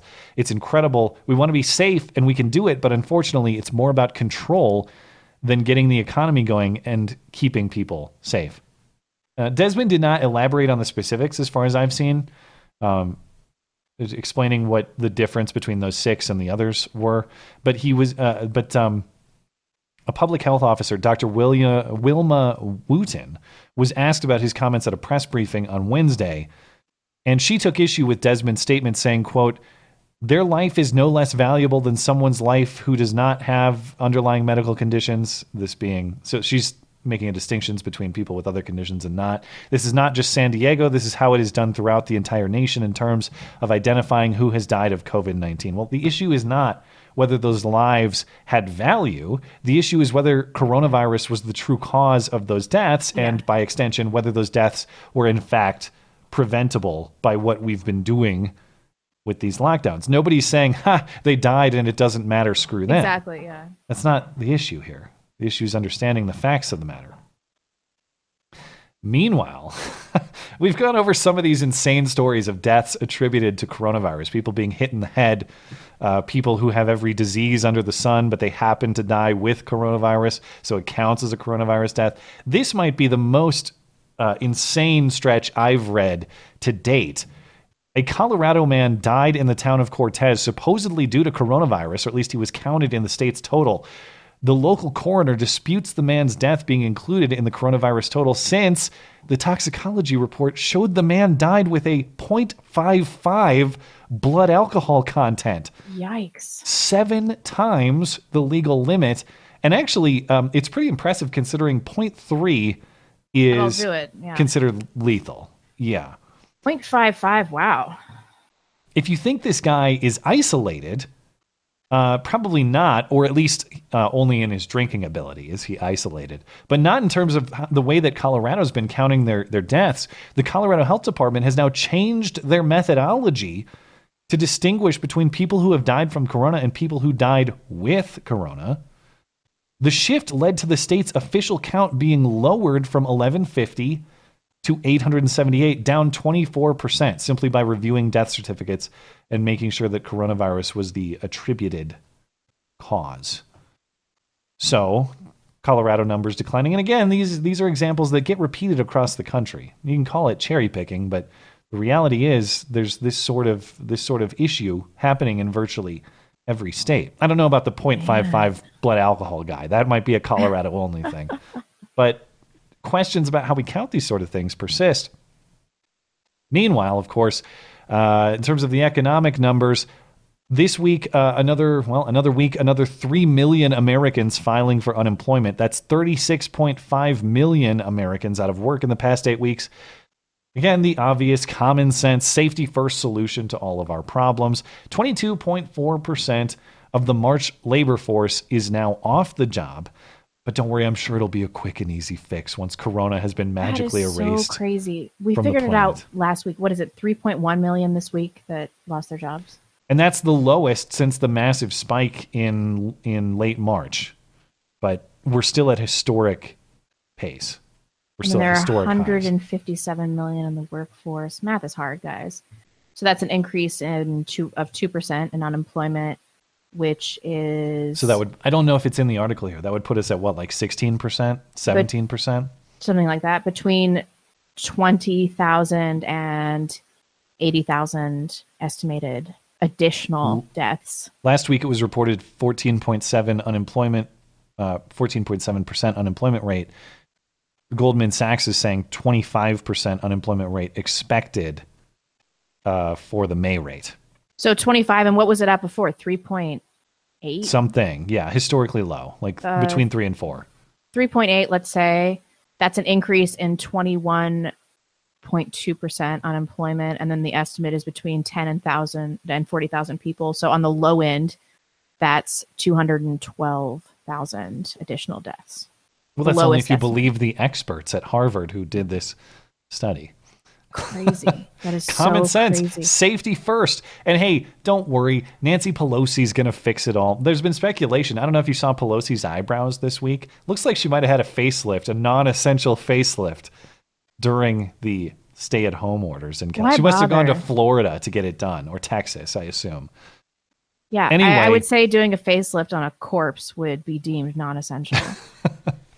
So Nancy Pelosi's here to save the day with more federal handouts from the money printer. She in the House passed another $3 trillion or $3 trillion bill for the so-called HEROES Act. This is another hodgepodge of totally unrelated pet projects and pretty much limitless federal spending. Pelosi had aimed for recurring $2,000 stimulus checks to Americans, basically $2,000 payroll. You just keep getting $2,000 checks from the government. But they didn't get that in the passage of this bill. The bill, a separate bill, actually aims to cover 100% of workers' income up to $90,000 a year. Anyway, none of this really matters. It only passed the House along mostly partisan lines. Mitch McConnell doesn't even plan to pass it. Even if he did, Trump said it's dead on arrival if it gets to his desk. Bottom line, the only solution is people getting back to work, not more funny money from the Fed's printer. But in terms of some other political developments this week, did you hear Andrew Cuomo call it the European virus? That is... He's Italian, right? Yeah, maybe that's why he wants to protect the Italians. Or no, he's implicating the Italians. Never mind. Yeah, sorry. Maybe, why does he want to? He's doing a disservice to his own people. Anyway, Andrew Cuomo called the coronavirus the European virus, an apparent jab at Trump and other people for calling it the Chinese virus. Yes, we have more cases than anyone else. Yes, we had this European virus attack us and nobody expected it. Okay. European virus attacked us. I mean, the thing is, he's taken a jab at Trump there, but Chinese virus is not a jab. It's factually true. European virus is not factually true. Yes, the virus came to New York through Italy and Europe, as far as we understand, but it did not originate in Europe. Nobody claims that. So why in God's name would you call it a European virus? It doesn't matter. Everybody should stop defending their claims that they're not racist. Just stop defending yourself. It just doesn't matter. Say, yes, I am. Yeah, cool, whatever. I mean, does it matter to you if calling it the Chinese virus is racist? Who gives a shit? I wish Trump would have said that to Weijia Jiang. Say, yes, I am targeting you because you're Chinese. And what are you going to do about it? Yeah, really. So, recall, as I mentioned at the top of the show, Weijia Jiang is this CBS reporter. At the end of March or mid-March, she posted this claim on Twitter. This morning, a White House official referred to coronavirus as the Kung flu to my face. Makes me wonder what they're calling it behind my back, which, of course, invited everyone to speculate what it is called behind her back. You can read through the replies and get filled in on that. Anyway, that was ridiculous at the time, but she's seemingly aiming for the sequel, pressing Trump at a press conference this week on why he compares our testing numbers to other countries, why he makes it a contest. And Trump responded saying, well, ask China. And she insinuated that Trump is targeting her because she's Chinese. Said many times that the U.S. is doing far better than any other country when it comes to testing. Yes. Why does that matter? Why is this a global competition to you if everyday Americans are still losing their lives and we're still seeing more cases every day? Well, they're losing their lives everywhere in the world. And maybe that's a question you should ask China. Don't ask me, ask China that question, okay? When you ask them that question, you may get a very unusual answer. Yes, behind you, please. Sir, why are you saying that to me specifically? I'm telling you, I'm not saying it specifically to anybody. I'm saying it to anybody that would ask a nasty question like that. That's not a nasty question. Please go ahead. Why does it matter? Okay, anybody else? Please, go ahead in the back, please. I have two questions. No, it's okay. But you pointed to me. I have two questions, Mr. President. Next, please. But you called on me. I did, and you didn't respond, and now I'm calling on Sorry, I just the young lady in the back, please. I just wanted to let my colleague finish, Okay. but can I ask you Ladies and gentlemen, thank you very much. Appreciate it. Thank you very much. But you called on me. And he just ended the press conference. God, he should have been like, can somebody get this bat-eating wench out of here? Go eat a bat and shut the hell up. That's what he should have said. And put your mask back on. Why are you saying that specifically to me? I don't know, because you asked the question. You asked the question. Maybe that's why. To Weijia Jiang, has Trump never called it the Chinese virus or blamed China to non-Asian or non-Chinese reporters? That's his default answer to almost anything. Ask China. Anything coronavirus related, ask China. China's fault. I'm not even saying that critically. Yeah, it is China's fault. That's the origin, and they covered it up. But anyway, what you'll notice about reporters like her and like Jim Acosta is they have this... They all secretly want to bang Trump. Well, maybe it's that. I don't know. But they have this... Move. They have to make themselves the story. They have to make themselves a hero or victim or both. Yeah. I got news for you, Weijia Jiang. Nobody gives a shit about Weijia Jiang. Nobody gives a shit at all. We don't care. We don't care about your personal problems. We don't care about you personally. What we care about is getting information from the president, from the White House, about what's going on with the virus and about what we can expect and about what we should do. I also don't care about that, to be fair. Well, but that's the point of the press conference. If you're tuning into the press conference, that's the point of it. No, people are only tuning in for the spectacle. Well, we're not getting any real information. Do you actually want this? Do you want Weijia Jiang to be doing this sort of thing? Totally, because it gives us content for our podcast. So yes. Well, in a different way, yeah. But what I'm saying is she has a duty to the public as a reporter, and that is to get information that is useful or helpful to the public. In no way is Weijia Jiang victimization helpful or useful to the public. It may be entertaining, but it is not relevant to the coronavirus pandemic. But I think that you have an antiquated view of what reporters really do. You think They're about pure WWE wrestlers at this point, or what? Totally. This is just a media spectacle. They serve no real purpose for the general public. I mean, I don't even remember the last time that like a reporter broke a story. Maybe Catherine Herridge.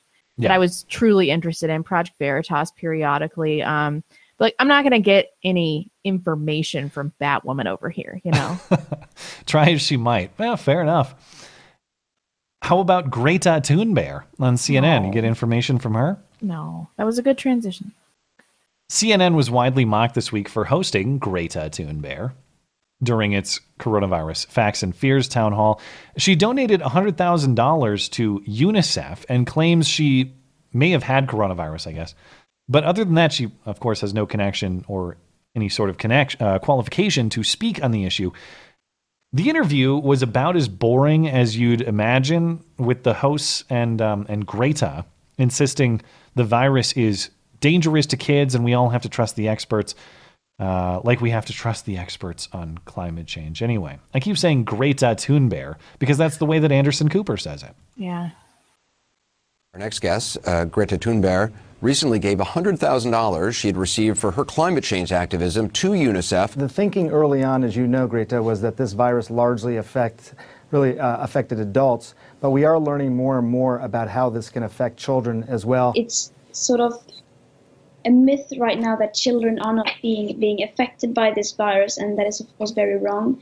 Children both do get this disease and they also spread it. One of the things I've seen you talk about online, too, is just how important it is to listen to experts and listen to science. Yes, exactly. People are starting to realize that we are actually depending on science and that we need to listen to scientists and experts. And I really hope that we that stays, and that also is for other crises such as the climate crisis and the environmental crisis, that we actually understand that we have to listen to the scientists. Well, Greta Thunberg, we really appreciate your time. Wow, very insightful. Yeah. Expertise on display. From an anorexic 17-year-old. I feel so bad for her, though. She's just getting pimped out by everybody. She's going to get spit up. It's going to be talk to her in 10 disastrous for her years. It might be personal life. interesting. Yeah.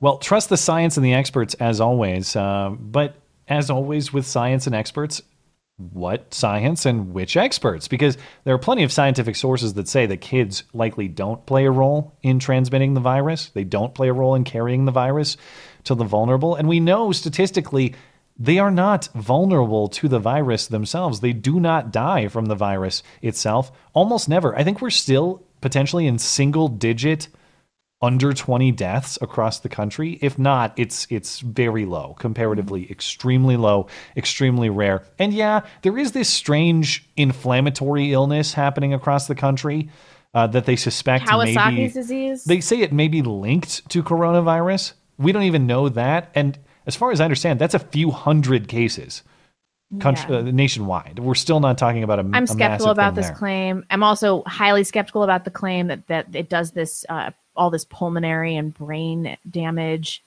and heart damage in asymptomatic cases. It's like that's typically not how viruses respond. They don't just like wreak havoc on your body while you're totally asymptomatic. The body is designed to give you signals when things are going wrong. Sure. And that was all, I don't want to get caught up on that because, that was all very boring. And it got more interesting, though, when Anderson Cooper got defensive. So there was a lot of people on Twitter making fun of the promo for this. We're going to have expert Greta Thunberg on to tell us about coronavirus. And they got mocked on Twitter, and Donald Trump Jr. ripped them. And so Anderson Cooper responded to Twitter and to Donald Trump Jr. And he said that this was all the criticism was incorrectly characterized. Apparently someone with a blue check on Twitter saw the initial ad and was outraged and claimed that we had booked Greta Thunberg to be an expert on a coronavirus panel with other health experts. Then, of course, Donnie Trump Jr. jumped into this, which is weird because I thought he was allegedly running whatever remains of the Trump organization. I mean, shouldn't that be like a really busy job since it's, allegedly such a great big company? Then someone who's apparently a reporter at Forbes wrote an article about this alleged controversial booking. And the New York Post today wrote about it as well, claiming we were having her on a panel, which is what the first person on Twitter was claiming, which was made up. It was made up then. It was made up today in the Post. And in case you think this is some sort of cover-up, look at our past ads for shows.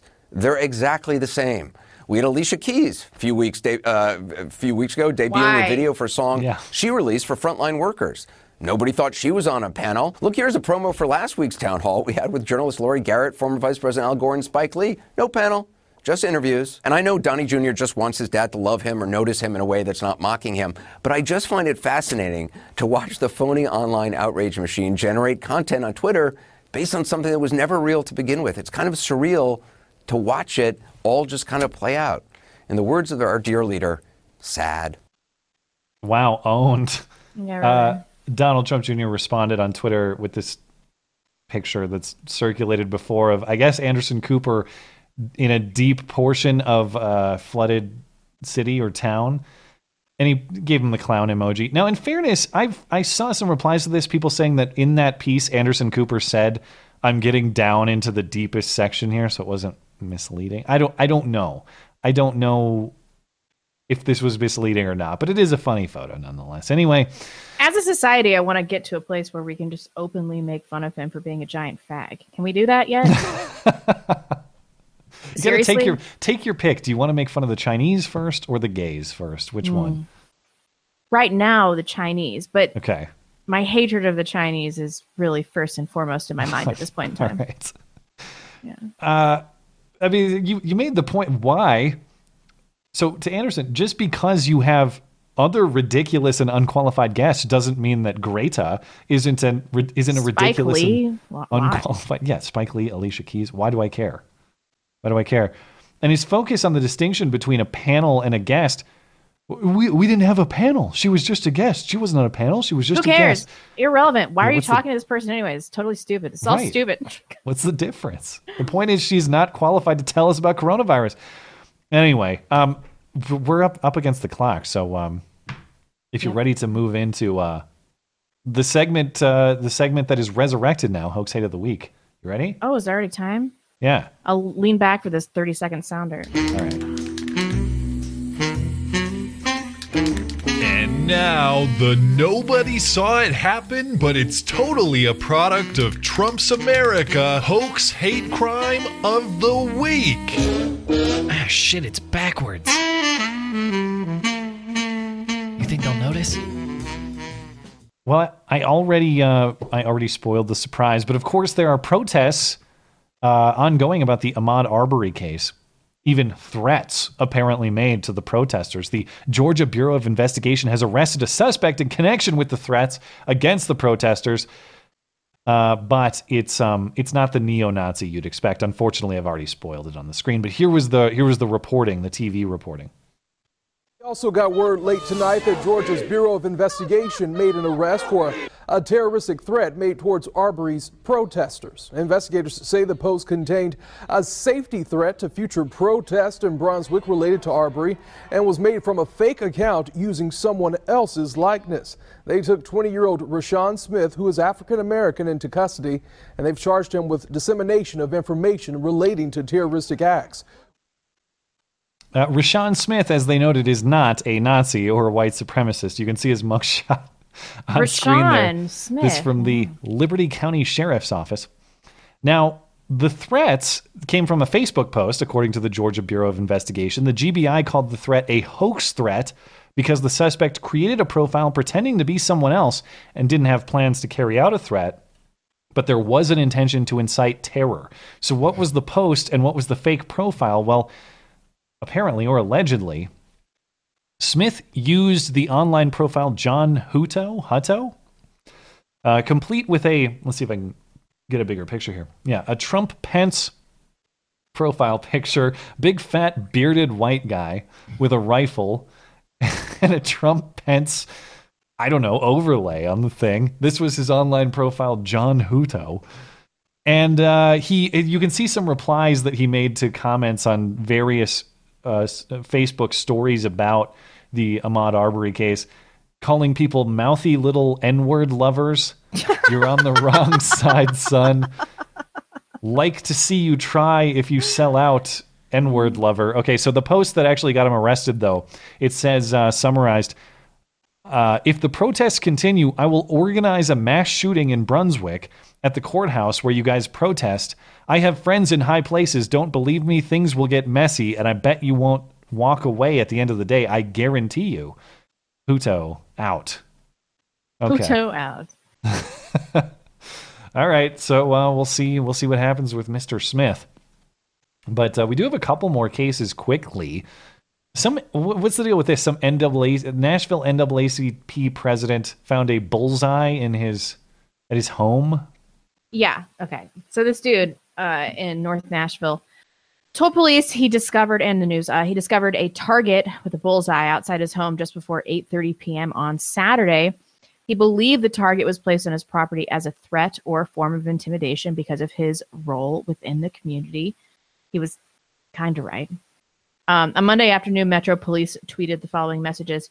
Detectives have identified Roy E. Brown, and Brown he is, 63, as the man who placed a plastic target on the yard of NAACP President Keith Caldwell Saturday afternoon. Brown said he has known Caldwell for years and thought the target resembled a flower that would look nice in Caldwell's yard.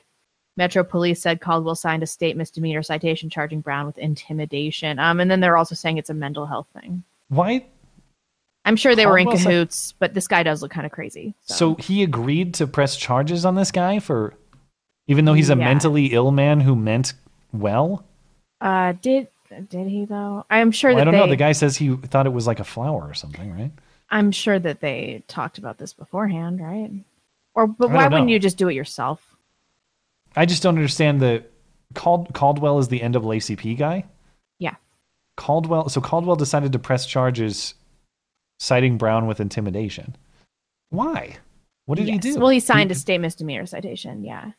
Okay. I don't know. He's probably trying to cover his own ass or something. Do you think he's crazy? I am advocating for the case to be heard in mental health court. That's what he says. Okay. All right. So who knows? They probably colluded and got busted. I'm so cynical about all these cases. I'm like, whatever it was not a racist, it was not a racist white or non-black person targeting a black person for intimidation as was originally presented. No, of course not. And then you got racist graffiti in the known racist haven of Nova Scotia, Canada. This is my favorite because she for sure did it. This like one drop black chick. Yeah, you were saying that she doesn't count. I don't know. What does she count as black? She's like less black than Rashida Jones and kind of looks like Rashida Jones. I saw this picture of her and I'm like, this is a chick with a serious identity crisis because she's not being accepted by the black community because she's clearly white. Did it say, so this is on some, what is the graffiti on, a rock or something? Yeah, so okay. The graffiti. Black N-words in Shelburne eating watermelon? Black, does it say black N-words? Yeah, I think so. As opposed to what, white or brown or what? Yeah. Which use the N-word, the graffiti, which use the N-word as a stereotype about black people having an appetite for watermelon. I love this article. It's hilarious. Was spotted by Vanessa Hartley. Can you pull up her picture? Yeah. By Vanessa Hartley's mother on Monday. She was out for a walk by the old naval base. Vanessa said, I just characterize it as hate, and I, being a person of color, have experienced so much hate that I don't understand how one person could do it anymore. Oh my God, my life has been so hard because I'm an ethnically ambiguous, hot, young chick. I'm sure she has fucking river. experienced so much hate in Nova Scotia. In Nova Scotia, right. She also expressed... Some Canadian was like, hey, so... you want like, some watermelon on that What poutine? Kind of foreigner are you, eh? Like something like that. Yeah, really. And that was the hate. Oh, yeah. God. She also expressed her disappointment that racism, which she's faced throughout her life, has reared its head again. She said the graffiti used a stereotype that's rooted in historic racism. She hopes her post has created... This is how I know she did it. She hopes her post has created an opportunity for people to denounce racism and embrace the town's racial roots. She said, when are we going to appreciate the deep culture that is Shelburne? Because a lot of our culture is Black history. So I'm just supposed to believe that this racist message that makes no sense, Black N-words. Weren't we talking about white N-words, though? Didn't that get somebody banned? Sargon from Patreon. Right. So maybe I shouldn't say that. But I'm just supposed to believe that like this totally incoherent racial slur with like the most stereotypical thing about Black people, the watermelon thing, that this chick who's having a serious identity crisis because she's like 2% Black and how old is she? I don't know. She looks like she's in her early 20s, but I don't know. She looks really young, like high school student. Yeah, I'm supposed to believe that her mom is also the one that discovers this. 20. Yeah, she is 20. It's to give her a platform. She's doing this for some fucking college essay or some shit. It could be. Yeah, it could be. I can see that. But I'm 1,000% sure that she and her mom did this. Or that she did it and then she sent her mom to like, go for a walk at the naval base in Sandy Point, Mom. It is very neat, loosely feminine graffiti handwriting. Yeah. Black N-words eat watermelon. If you were going to commit a hoax hate, like, would you, I mean, that's not what I would do. What would you do? I would go to a local park and chop down an Anne Frank memorial tree. Are you confessing to the crime right now? No. That one was not hoax hate. That was real hate in Coeur d'Alene, Idaho. Yeah, totally. Okay. Well, we got to catch up on Super Chat. That's it for a show. Wow. I'm going to eat some Indian food tonight. Watch The Last Dance. Have you started it? No, I'm told it's very good, though, by you and other people. Over on D Live, Crypto Crook says, as opposed to snow N-word. Matt, you should know better. And I will say, over on D Live, the N-word was straight up, not censored at all. Susan Seriously? couldn't stop that one. So if you want uncensored chat, I guess DLive is the place to be. Thanks for supporting the show. This is from Jesus J. Hey Matt. Hey Blonde. First time donor. Ronabucks baby. Get a joke for you. How do you catch a unique rabbit? Unique up on them. Boo. I know, but it gets worse. How do you catch a tame rabbit the tame way? All right. That's pretty good. Cute. I don't even get that one, really. It's a little punny. Just puns. All right. Thank you for supporting the show and for spending your hard-earned Corona bucks this way. J-Val says, went out to eat Friday in downstate Illinois. Did not snitch, although the local health department had asked people to contact state, not them, over snitches so they could focus on actual health. Okay. Well, glad to see and hear things are working out. We're getting better, at least. Yeah, things are feeling more normal. That's the important thing. Thunder thought, I live in New York City area, and about 80% of people outside are wearing masks. I imagine that people in more sparsely populated states feel far more relaxed about it than they do here. Yeah, and I can't even say that's to be expected, too. I might be more concerned about this if I lived in New York City. But, I don't. Yeah. And I don't think that I would never advocate for New York and Montana to have the same response. Dennis Prager did a whole piece on that. If the virus was going crazy in Montana, do you think New York would lock down? Not a chance. No chance they would. They would not care. And I don't think they have to. Do you think people are curtailing promiscuous sexual behavior? In New York. As in they're going abstinent to avoid coronavirus? Well, I mean, do you think that, like, gay men are having promiscuous anal sex while wearing face masks? I doubt there's anybody doing that. At least I hope. I hope that there's nobody doing that. I just hope that people are being consistent. That's all I'm saying.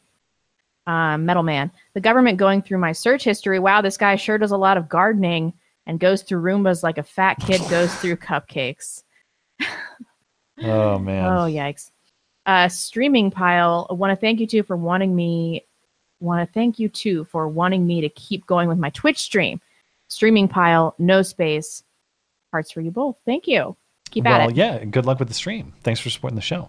John Martin says, jogger's gonna jog. How long until jogger is a racial slur? It's happened already. We're not far off, yeah.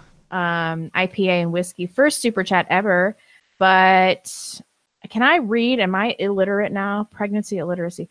But been watching you guys for 2 years. Watching you two for like 4 years now. God, I'm so dumb. So I guess you're kind of all right. Thanks for being my weekly podcast. Matt, go to church and have a baby. Well, thanks for supporting the show. I gotta get married first. October is the date, and I would expect that it's not going to be long thereafter. Like next year, I could be in the same spot. Well, the male equivalent spot that you're in right now, where we're expecting a kid sometime next summer. Definitely could happen. Are you also going to develop debilitating anxiety? No, I will not. That is not in my nature. Our son, that's true. Low on neuroticism, you. Yeah. Our son, INV. I'm a fire investigator. Oh, hence arson envy. There you go. Inventory. Arson investigator. There you go. Or arson inventory. Oh my God, what happened in my brain? I should get a CAT scan. It's probably all atrophied. Arson investigator. Okay, that actually really is going to help in the future. I guarantee you my search history includes all kinds of no-no items. Nobody cares unless you shit the bed in a big way. That's true. I mean, remember that story of that that white nationalist Coast Guard guy that had like a totally reasonable arsenal and maybe had a spreadsheet with some specifics about some targets. He wrote Richard Blumenjew instead of Richard Jumenthal. The obvious pun. Just for that, I was like, you could burn in hell. Convicted, yeah. Yeah. Luna VZ. Blonde, have you ever been to the wineries in Kelowna, BC? Matt, would you be up for meeting for a beer with some Vancouver, BC listeners when COVID is gone? I have not, because I am a non-drinker, which makes me sound really uncool, but is true. If I was ever in Vancouver, sure. I went there once. I went to a snowboard camp in Whistler when I was a young teenager. That is the most foreign trip I've ever taken to. I went to Canada once, and that's it. You need to revisit your snow ape roots. I anticipate we'll be traveling somewhere for our honeymoon, and I think Scandinavian countries would be a cool spot, but we haven't picked out anything yet. We're mostly just trying to get the wedding all sorted out, and then we'll worry about that later. But then, if you want to have kids early too, you got to go on the honeymoon quickly, because you don't want to go on the honeymoon pregnant. You don't want to do anything pregnant. Yeah. I drove to Seattle a few days ago, and it was a whole thing. Just I bet a 5-hour drive. As in you drove yourself or someone drove you? I drove myself. Aaron Nuclear Jogger had to do a marathon to jog to the work site. Flynn case judge violated significant precedent from senior courts. Yeah, we'll see how this plays out. Ridiculous. But it's nonsensical to me as a layman. Professor Chaos.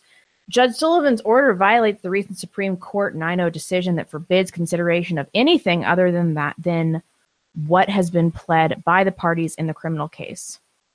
Let me read that again. And he's got the case reference too. So we'll have to take a look at the case. But even absent a Supreme Court decision, I'm not aware of allowing third parties to enter and prosecute a criminal case. That doesn't make any sense. I've never heard of such a thing. Yeah, rule of law. What? Dan Boudreau. I gotta skip the one. YouTube name. Sanders skipped the vote on the privacy bill that failed by one vote. He opposes warrantless wiretapping, but was working on his Unity task force. Very convenient. That is convenient. Yeah. Michael Anderson, Biden is not people's great grandpa. He's people's mediocre grandpa. Just saying. Fair point. The Tara Reid thing really fell off the map. Yeah, we didn't get a lot of new information this week, which prior we were getting a little bit of information on kind of a weekly basis, which made me wonder, is that intentional? Is someone behind that? But this week, as far as I understand, we really didn't get any new revelations on that front. Yeah. 100% of my motivation for believing her is just residual anger about Kavanaugh. I get it. That was one of the biggest pieces of political bullshit in our entire lifetime, no doubt. Yeah. Michael Anderson, Biden is not people's... Oh, I just read that one. Scott Graham, my understanding with the Michael Flynn in the charges being dropped is the government doesn't want to reveal any information that could further lead to uncovering deep state corruption. Ugh, that's probably true. Interesting. Huh. It's another thing. That other story we covered, we're supposed to trust the FISA courts again. Yeah, well, they're definitely going to impose. They're going to handle your internet search history responsibly. Totally. Sure. This time they're going to do. And also, why is it delegated to them? I don't know, and I don't understand how this all plays out, because of course American citizens can get caught up in a FISA court investigation if there's a foreign actor that is being surveilled. Right, it's foreign intelligence. Yes. Who the hell? That's what I understand how a FISA court can be used to authorize a search on a person's web browsing history who's just an American citizen. There'd have to be some sort of suspicion that you were in communication or cooperation with a foreign force or foreign personnel who intend to do this country harm. Which is crazy, especially with everybody using VPNs and such. It's like you wouldn't even know. But for purely domestic surveillance, are they just using FISA because they know the court is corrupt? And I don't know. And apparently this web browser history stuff, this sort of search has been going on for a while. It's not new. Yeah. So I should look into the history of how this has been done. Shanique was sending him brave. For years, my grandma said I was too reliant on technology. She caught the commie cough last week. I like that. So I turned her life support off. Thanks, Matt, for inspiring me to hold people to their principles. Everyone kill your granny. That's the advice we're giving. The main principle of this show. Nicholas Van Neal. Obama says that you shouldn't have as much faith in those in charge, but he did not oversee unprecedented power sent to the executive. Jim Keats, sorry for joining late. 2 of my 3 sons and I were watching Band of Brothers. Matt, care to say anything about the helmet in your background? Love the show. Blonde, prayers for you and the baby. Thank you so much. It's a great show, and the piece in the background is it's a World War II paratrooper helmet. My brother was a paratrooper, and so that's kind of a family piece that I carry on, and that's why it sits back there. But it's a cool piece. It's got a 2508 patch in it, Fury from the Sky, the old school World War II. Devil in a parachute. So it's not actually 101st like Band of Brothers. It's 82nd, the patch at least, not the helmet necessarily. But the story is it's a family piece that I keep back there for sentimental reasons. And the show is great, and so is The Pacific. You ever watch The Pacific? They're by Tom Hanks and Steven Spielberg. these days, that's a controversial thing to say. But they're both great shows. And the Pacific that came out in 2010, and it follows 3 Marines through the Pacific Theater of World War II. But both of those shows are really awesome. Well, if you ever got a tattoo, what's on that helmet with a tramp stamp of that? Well, I'm not in the 2508, so I would never get a military tattoo to which I do not belong. But no, that's true. That would really piss people off. Yeah. Colby Riggle, balkanize the Middle Kingdom. Do you know what that? I don't. Is that what we're going to build? The Middle Kingdom in the center of the United States? Maybe. Dude, it has the shittiest weather. I want coastal regions back. Maybe we can get one. Maybe you could salvage the South, like Gulf Coast, Georgia. I don't want to live in the South. It's so hot. All right. Well, what are we going to do? The West Coast is entirely compromised. Yeah, can't we clear it out? More forest fires. Can we do that? Polaris 589. Kurt Schlichter is constantly telling people to buy guns and ammo. You should have him on the show at Kurt Schlichter. Okay. Tony L, right. Communications director, and I can't even communicate her name. I chuckled. Did I say that? That's what I said, because I still don't know how to pronounce her name. I was like, that's clever. But she is the communications director. You guys, I'm not dogging on the South. I just can't handle the way. I cannot handle. I grew up in St. Louis. Those summers were brutal. At this point, I'd be willing to put up with weather inconveniences over the other inconveniences that these people offer in your life, in terms of suffocating taxes, in terms of suffocating control over every aspect of your life. Yeah, but I get that in North Idaho, and all I have to do is deal with a 7-month-long, never-ending winter where there's 3 feet of snow for 4 months out of the year. I like the winter. I'll take it. Yeah, I don't really have a problem with it. Bill McPherson, want to blow your lid? Check out the insanity of the coronavirus subreddit. Pretty much nothing but disinformation and people believing other nations are locked down when they're not, because they don't value money like Americans. Maybe I need to do Reddit again. I just thought it didn't exist anymore. Wow. Thanks, Bill. Thanks for fighting the good fight on Reddit, I guess, if you're participating and not lurking. You'll probably get banned if you are, though. China is the Middle Kingdom? Oh. Well, I guess I misinterpreted that totally. We're pretty dumb. That totally wrong. Yeah. Far too hard. All these young people at the bars and restaurants are Trump supporters. Everyone. That's probably true. Or at least they will be now. Yeah. Yeah, if they aren't already. Robert Lockhart. Blonde, here's my Star Trek parenting joke for you. Who is every Vulcan child fathered by? Answer, by a logical father. The Vulcans are logical? I don't know the show. Rebecca Lilly, Crenshaw introducing a bill to allow $600 unemployment check to continue after they go back. Thoughts? How is this fair to essentials? Starting to wish I lost my job. That's horseshit. I didn't know that he did that. But yeah, the $600 federal supplementation of state unemployment benefits is how a lot of people are making more money on unemployment than they were working their old job. And if you're the sort of person who works at a grocery store or another so-called essential business, you really do get the screw, because you go to work and you work an honest job that might not be the highest paying in the world, but you're also not going to lose it because it's essential. Meanwhile, your friend who works at some other non-essential retail gets laid off, actually gets paid to be laid off until July at the earliest, possibly onward. Anyway, thanks for sticking with it, and try not to get too mad. Do you think Shaniqua Stunning and Brave is Kevin Flanagan's ego, for black I don't know. people? It's Australian. Oh, really? Yeah.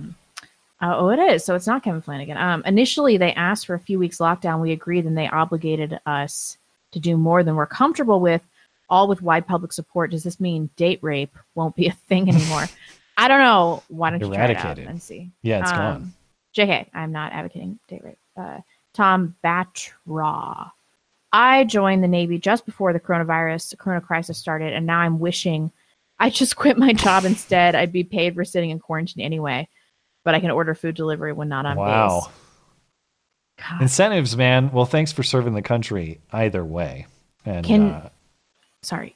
Go for it. Can you read some so I can lean back? Yeah. Thanks, Tom. Zunesis says, watch Computing Forever's latest 2 videos. The doctor he had, Dolores Cahill, is impressive background. or has an impressive background, says lockdowns were not only unnecessary but harmful, accepting responsibility for her claims and offering official expertise pro bono. I'll have to check it out. I know Dave's put together a lot of good work. He was one of the people early on who questioned the death count that really got my mind spinning on this. So I'll happily give it a look. First Son of Man says, Blonde, you look great. Miss your videos, but love the new channel with Robin. It's TMI and gnarly. Too much information and gnarly. Who is Gretchen Thornberry? Matt, your videos always make me think to find the higher ideal. Love you both. I'm drunk.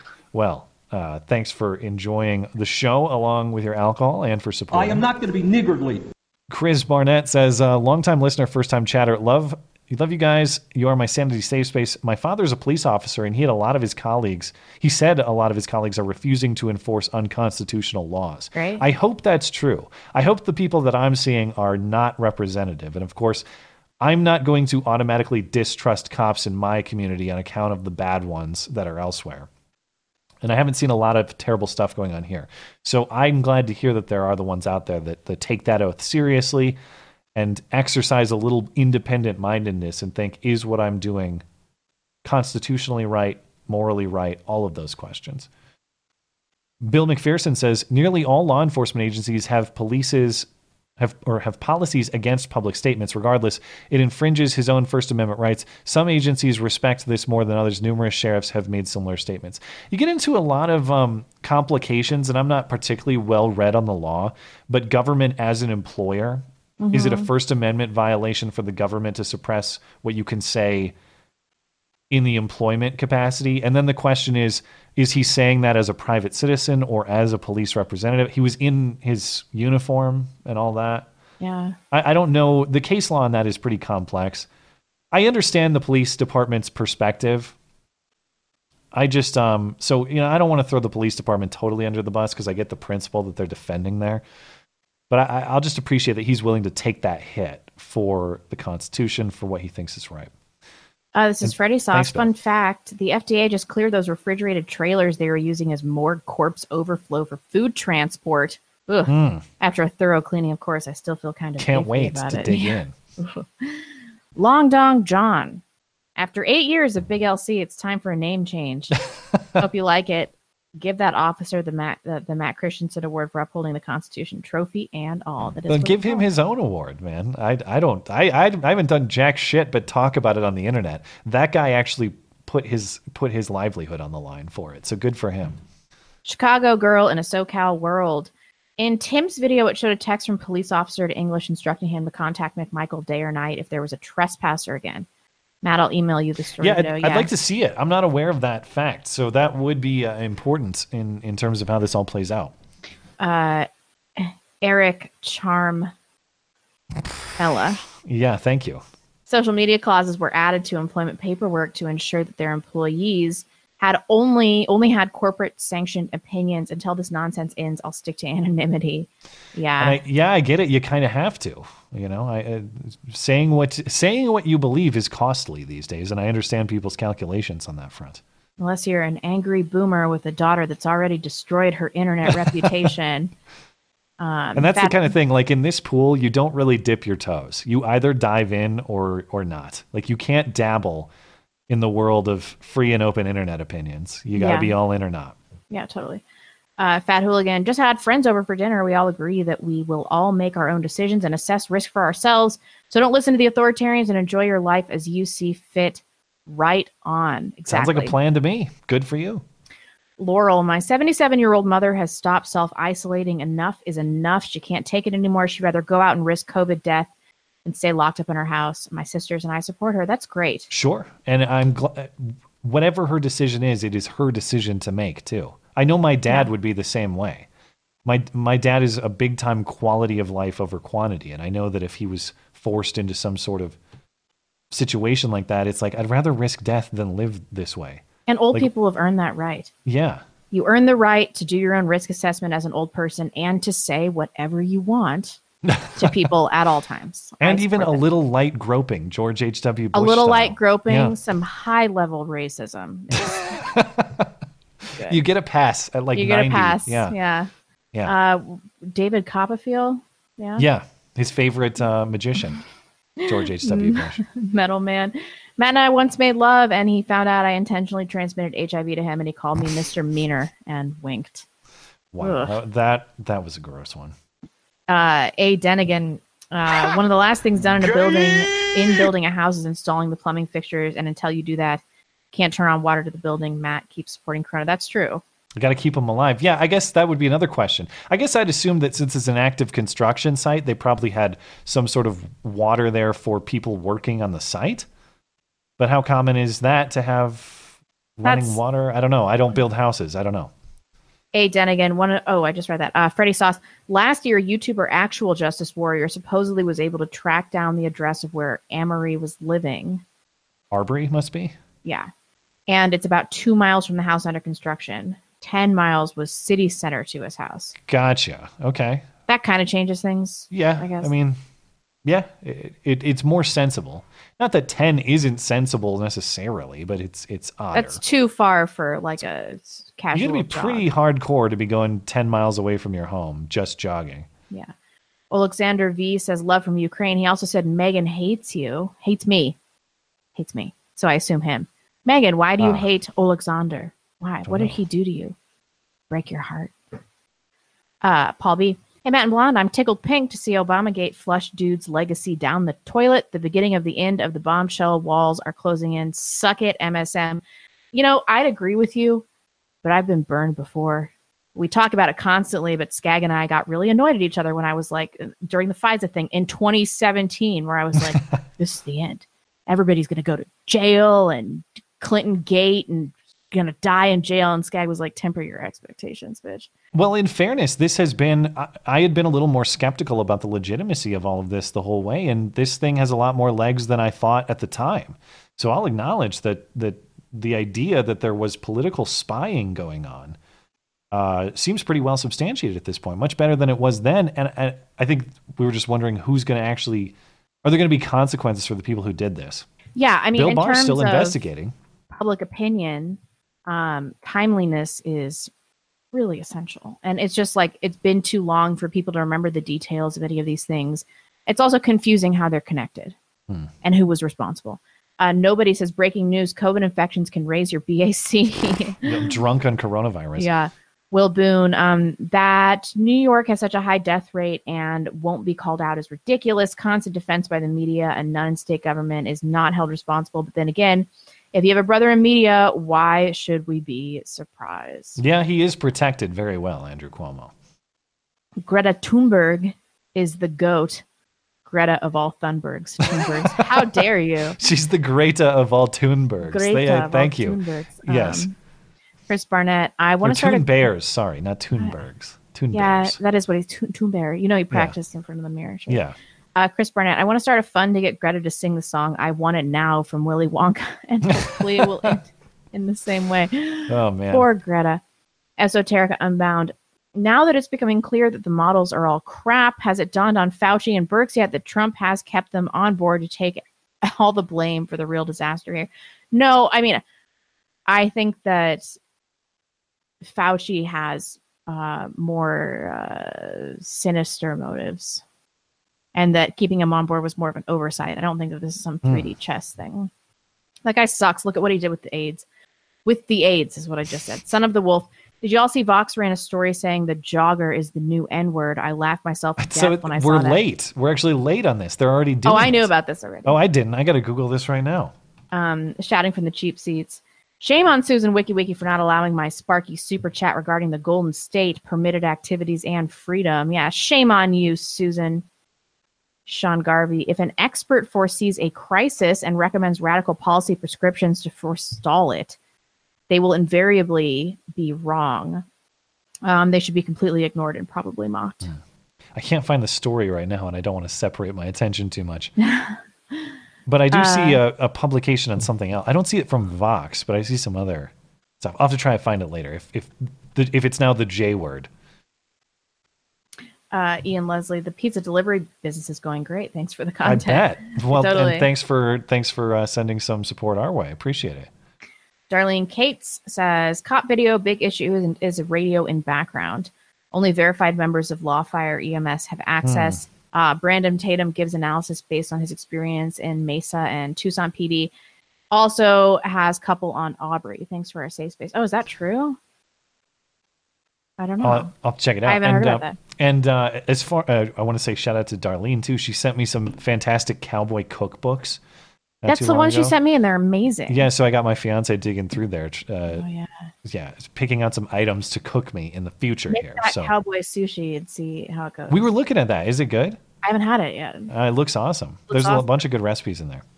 Shanique was stunning and brave. Pity Greta wasn't pimped out to assist the experts in their field on Epstein's Island. Oh, it's dark. It's dark. You got a dark. Yeah, as people have said, this Epstein cover-up is going way too far. It's been nothing but since August. Yeah. It's okay. She only gave Alan Dershowitz a foot rub. It's fine, guys. Mr. Rich Low Pitch said someone on Tim Pool's podcast compared Whitmer to Dolores Umbridge and Harry Potter. Also, I can't stand these losers on Facebook who have no family business or aspirations talking about how lockdown isn't a big deal. Yeah. Well, funny. If you've never built a damn thing in your life, it's not a big deal. Or if you have a guaranteed job. To be fair, though, lockdown has changed my life, like almost none outside of prenatal care. It hasn't changed a lot in my life drastically, personally, other than outside forces are telling me what to do. And you know how that works out in my mind. I'm not having any of that. Skag loves it. Tell him how to run the show. Well, and I'm not so detached. I can imagine a situation. I fear Susan wikiing our show any day. I know one day I'm going to wake up and this show's going to be deleted, or my channel is going to be deleted, and I know I'll have to navigate that. What I'm saying is, we have had the experience of taking risk and abandoning everything we had to try to build something else, and thank God it's worked out. I'm so thankful for it. This is a much more risky endeavor for you than it is for me. So by proxy, I understand what it's like to pour everything you have to build, whether you consider this a business in the brick and mortar sense or whatever it is. I understand that experience.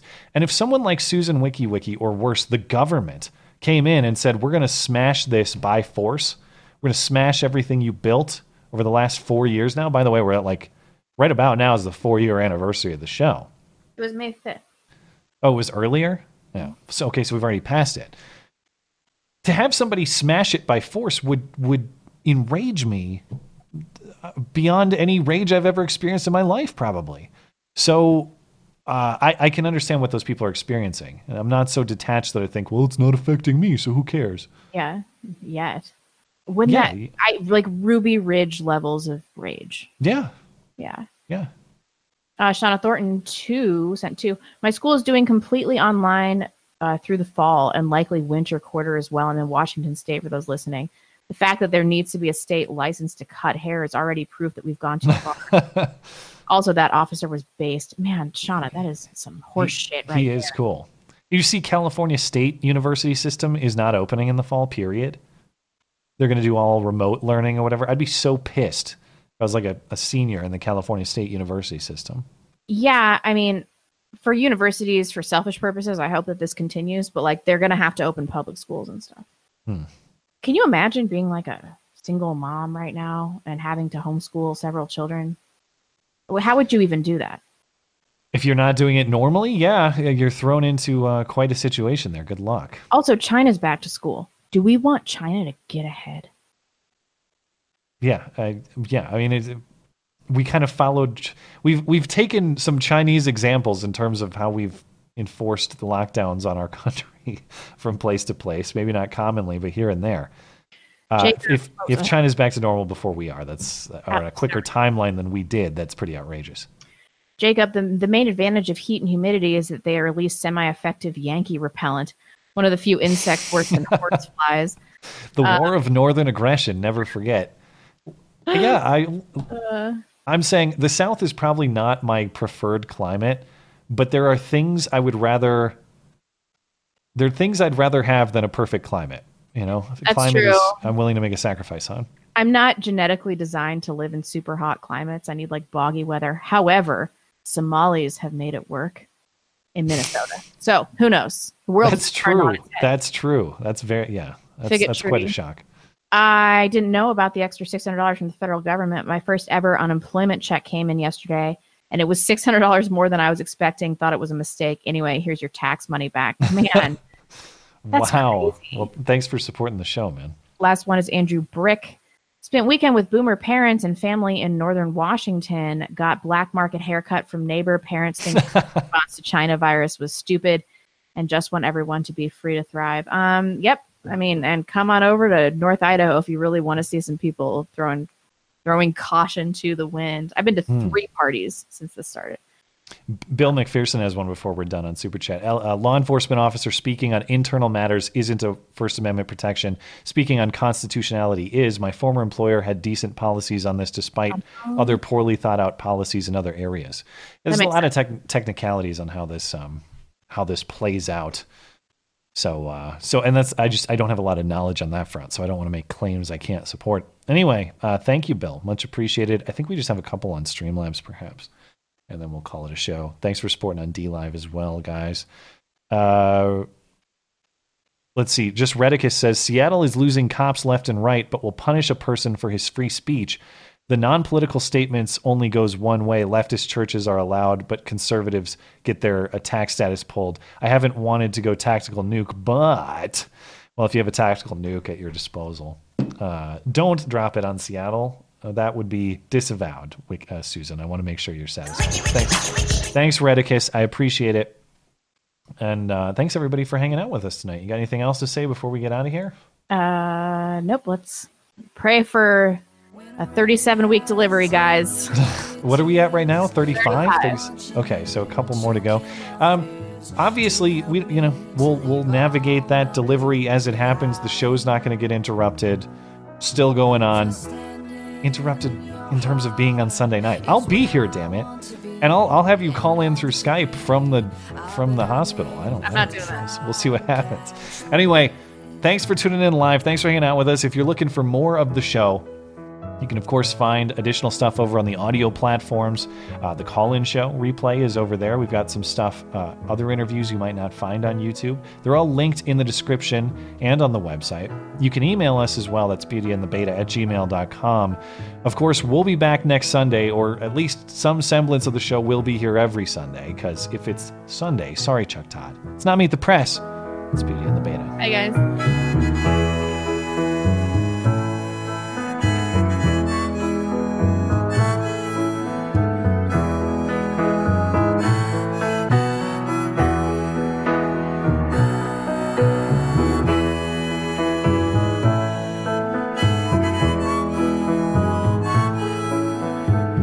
But I may as well try.